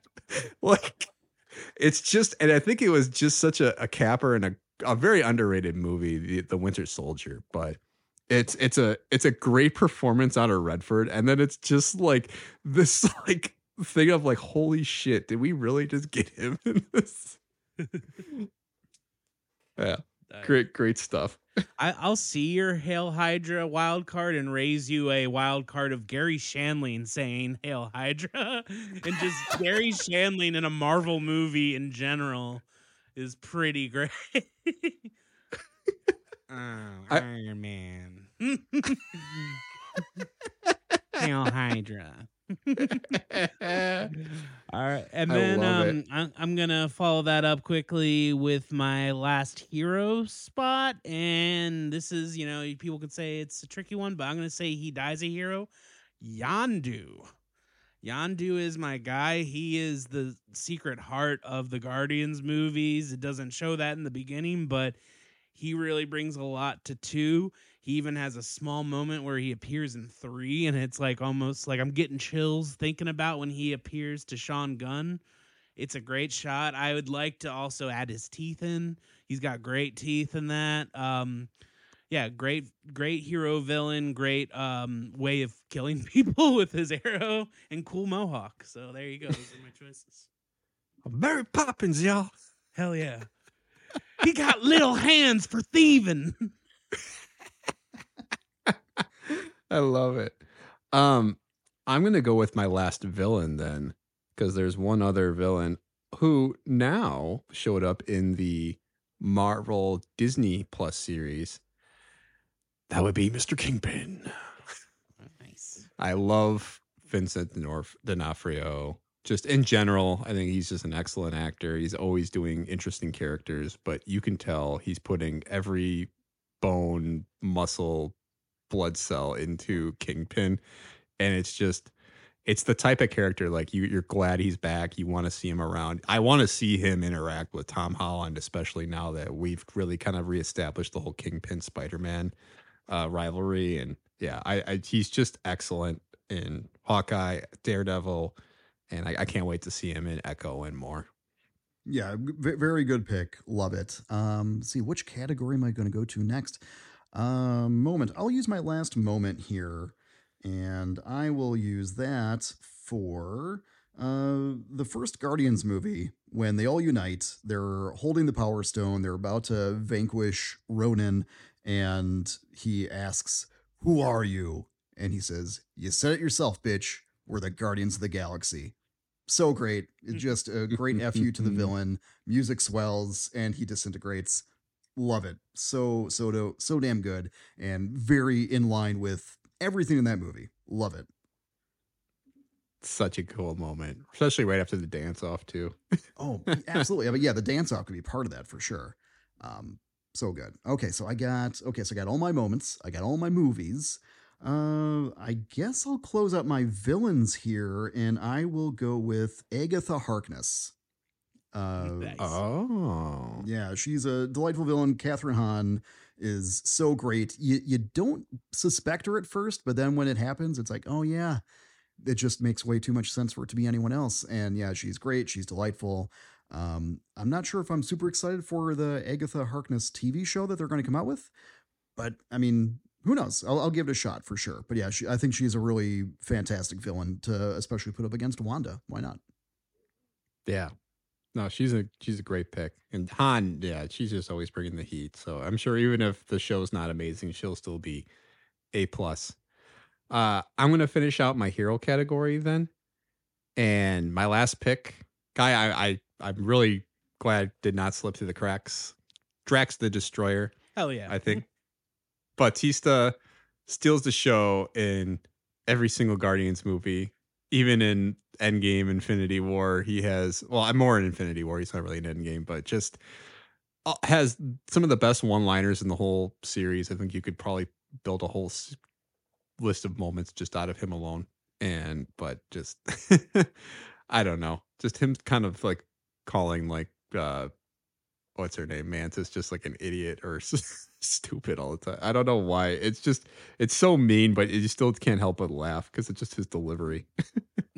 He's just even it. I mean, it launched his career. I think we don't have Batista and all this other great stuff without this show role.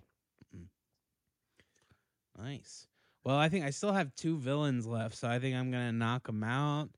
Ooh. I was thinking about Elon Musk because he's in Iron Man too, but I'm I'm gonna go with Michael Keaton as the Vulture, kind of playing like a trumper, like who's trying to kill Spider-Man. And he has that, he's just really great. And then he's bringing the Michael Keaton heat. And he's just another one of, I'm rounding out the Spotlight cast as best I can. I should have gotten Slattery in there at some point. I could have as, but then I'm going to end it. And here's an unconventional choice, bad movie, but I think kind of a good villain. Justin Hammer, Sam Rockwell. Again, I'm kind of just pulling from guys that I like, but he's doing the Sam Rockwell thing. He's fast talking, he's kind of a jerk, and he dances. He does all the things you want on your Sam Rockwell bingo card, and him and Mickey Rourke are kind of hilarious together. Like when he takes the drone head and he gives it to his assistant, he's like, "Can you put that on your head? Does that fit? I don't think that's gonna fit." Like he's just hilarious. He's got the tan on his hands. He's like shitty Stark, and it's great. That's such a good pick. I mean, I love the pick though too of Vulture, Spider-Man. Just the way he is bringing that heat. I'm gonna go back to movies and finish out my movie run here, and I'm gonna go with Infinity War. I think, as good as Endgame is, it's not anything without its setup. And I think Infinity War is also a movie with a lot of great moments for a lot of the newer heroes, as much as the Endgame is a victory lap for like the OG Avengers. And yeah, I just think you get to see a lot of great chemistry blossom, and it's really too bad we haven't seen a lot of that same chemistry come to the surface in some recent films, and hopefully they can kind of rediscover it. But it's just an all-time movie. I mean, it really set the tone. That snap, you can't say enough about it. Yeah, excellent pick. Absolutely. I think I'll close out my heroes here with my next pick. And I love Captain Marvel. She's my favorite comic book hero, but this is about the MCU we're talking here. So in that respect, I have to give my last hero pick to Thor, God of Thunder. We talked about him a lot. He's so great in all those movies. His character grows so much. They allow him to expand, and he's not necessarily done. We could definitely still see Thor in movies or series to come, and I kind of hope we do. Yeah, he's so fun. Love Thor. Okay, so those are my heroes, and now I got my wild cards. I got three wild cards to play with here. And my first wild card, I'm giving up to the mac and cheese scene between Yelena and Kate in the Hawkeye series. Man, Florence Pugh is such a delight. I cannot wait to see more of her. The way she says Kate Bishop in that scene, Haley Steinfeld is a delight as well. And that scene, there's so much tension and humor in it. It's just a really great scene between those two fantastic actors. Love it. Yeah. I mean, the dynamic between Hawkeye and Black Widow was very important to Avengers, and I feel like they found two very worthy successors for the young Avengers team. And yeah, you're absolutely right. Great pick. Also, can't say enough about Chris Hemsworth, especially in Infinity War. I feel like that's really where he got that, and Ragnarok were his tour de force. Just definitely awesome stuff. So I've got one moment left to play with. And my last moment I'm going to pick is definitely going to have to be I keep going back to Guardians, but I love that series so much. It's the We Are Groot. Like the only thing he says differently and just shielding everybody as they're about to get destroyed, and you see just the pain in Rocket after Groot sacrifices himself in that movie. And it's always so wonderful when we see that little baby Groot comes to be. But it's such a powerful moment in a movie where you're like, oh, they've come together here. They're actually going to fight this together. And it's a wonderful moment in a series filled with great sacrifices. That's a great pick. Let's keep the Guardians theme going. I'm going to do my wild card and then my last movie. My wild card is the Guardians of the Galaxy Christmas special. I thought this was lovely. I thought it was a good time. I am going to rewatch it this Christmas. That is a good sign of a Christmas special. It's part of the new holiday canon for sure. Yeah, for sure. Then for my final movie pick, I'm going to pick Guardians of the Galaxy Volume 2. That is probably my favorite of the three. I love all three, but I love the father-son stuff. Like I said, I really like Rocket and Yondu in that movie. And I think it's got some of the best action set pieces of the three films.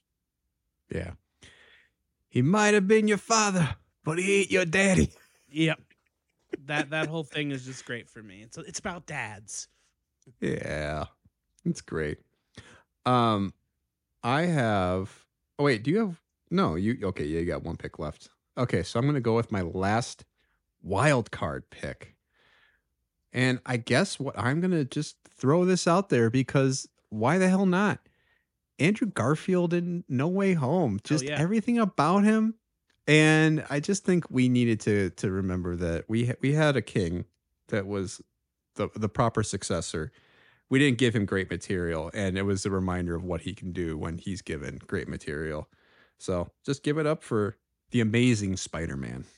Beautiful.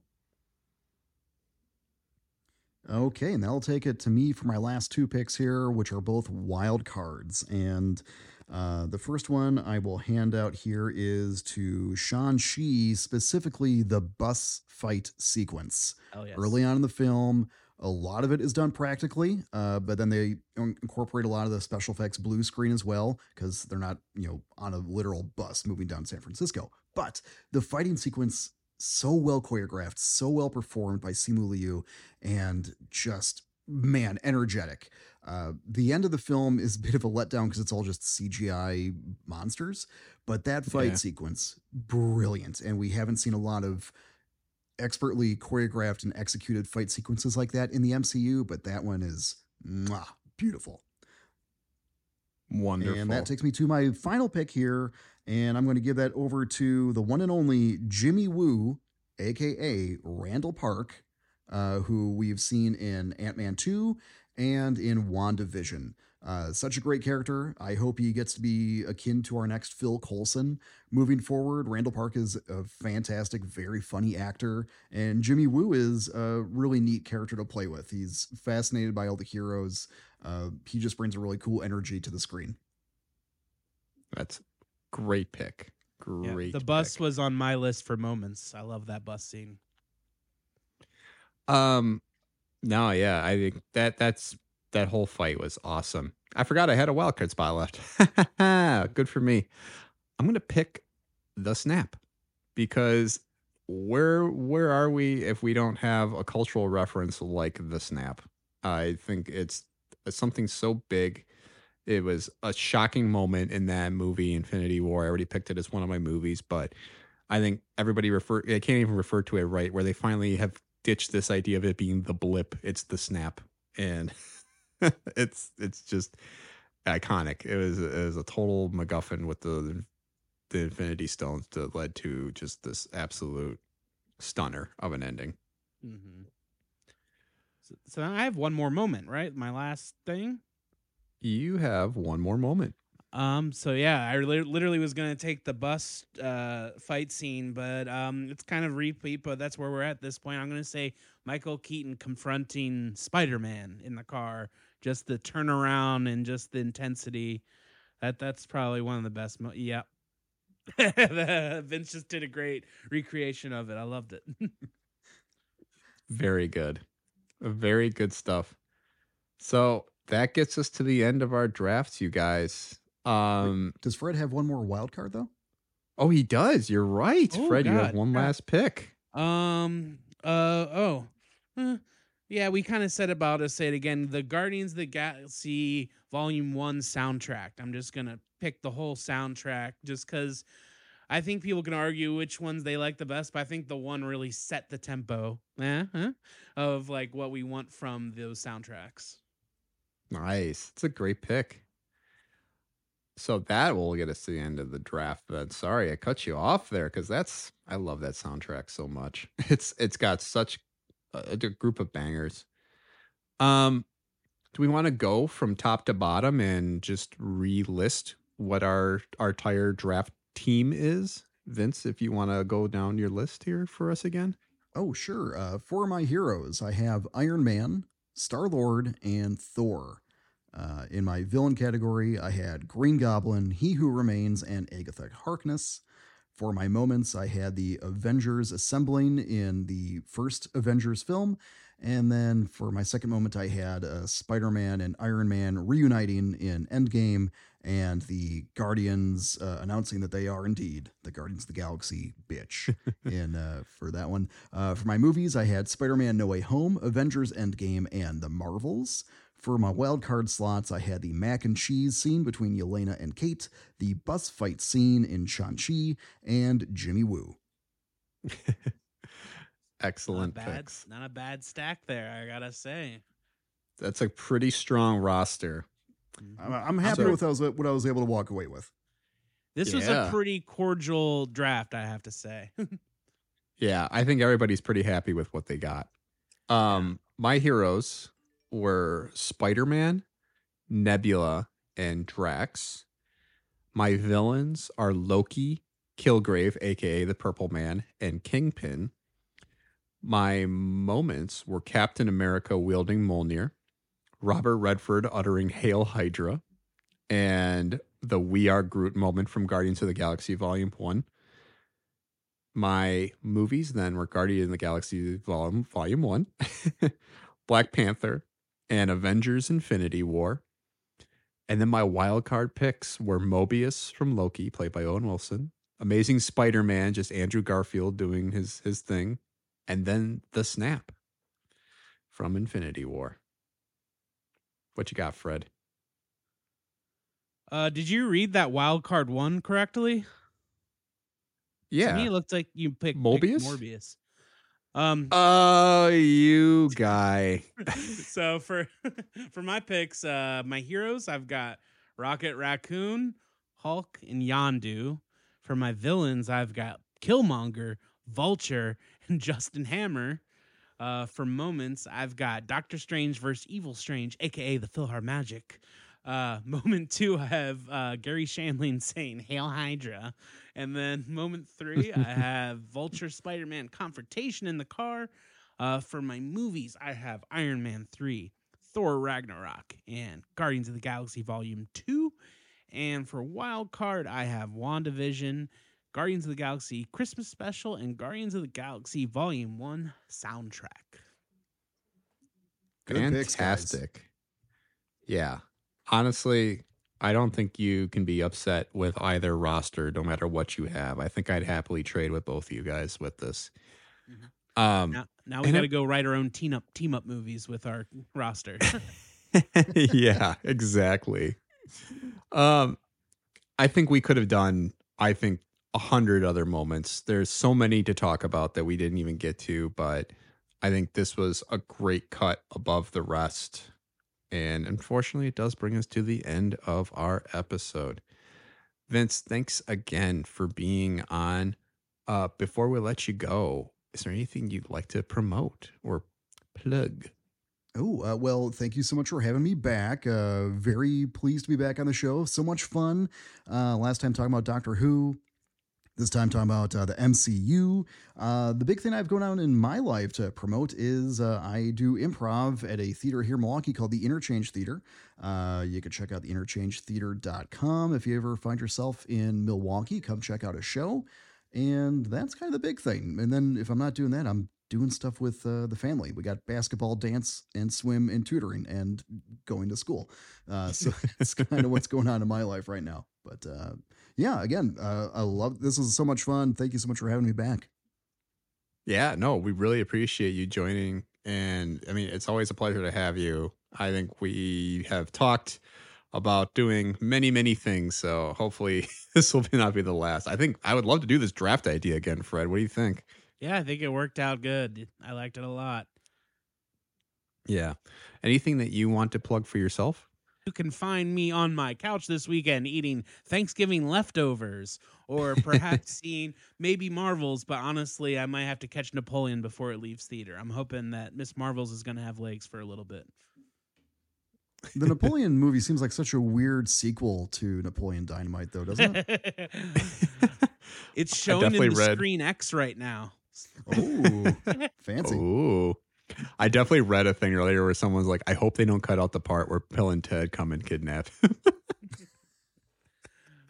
Tom, you want to plug anything for the podcast?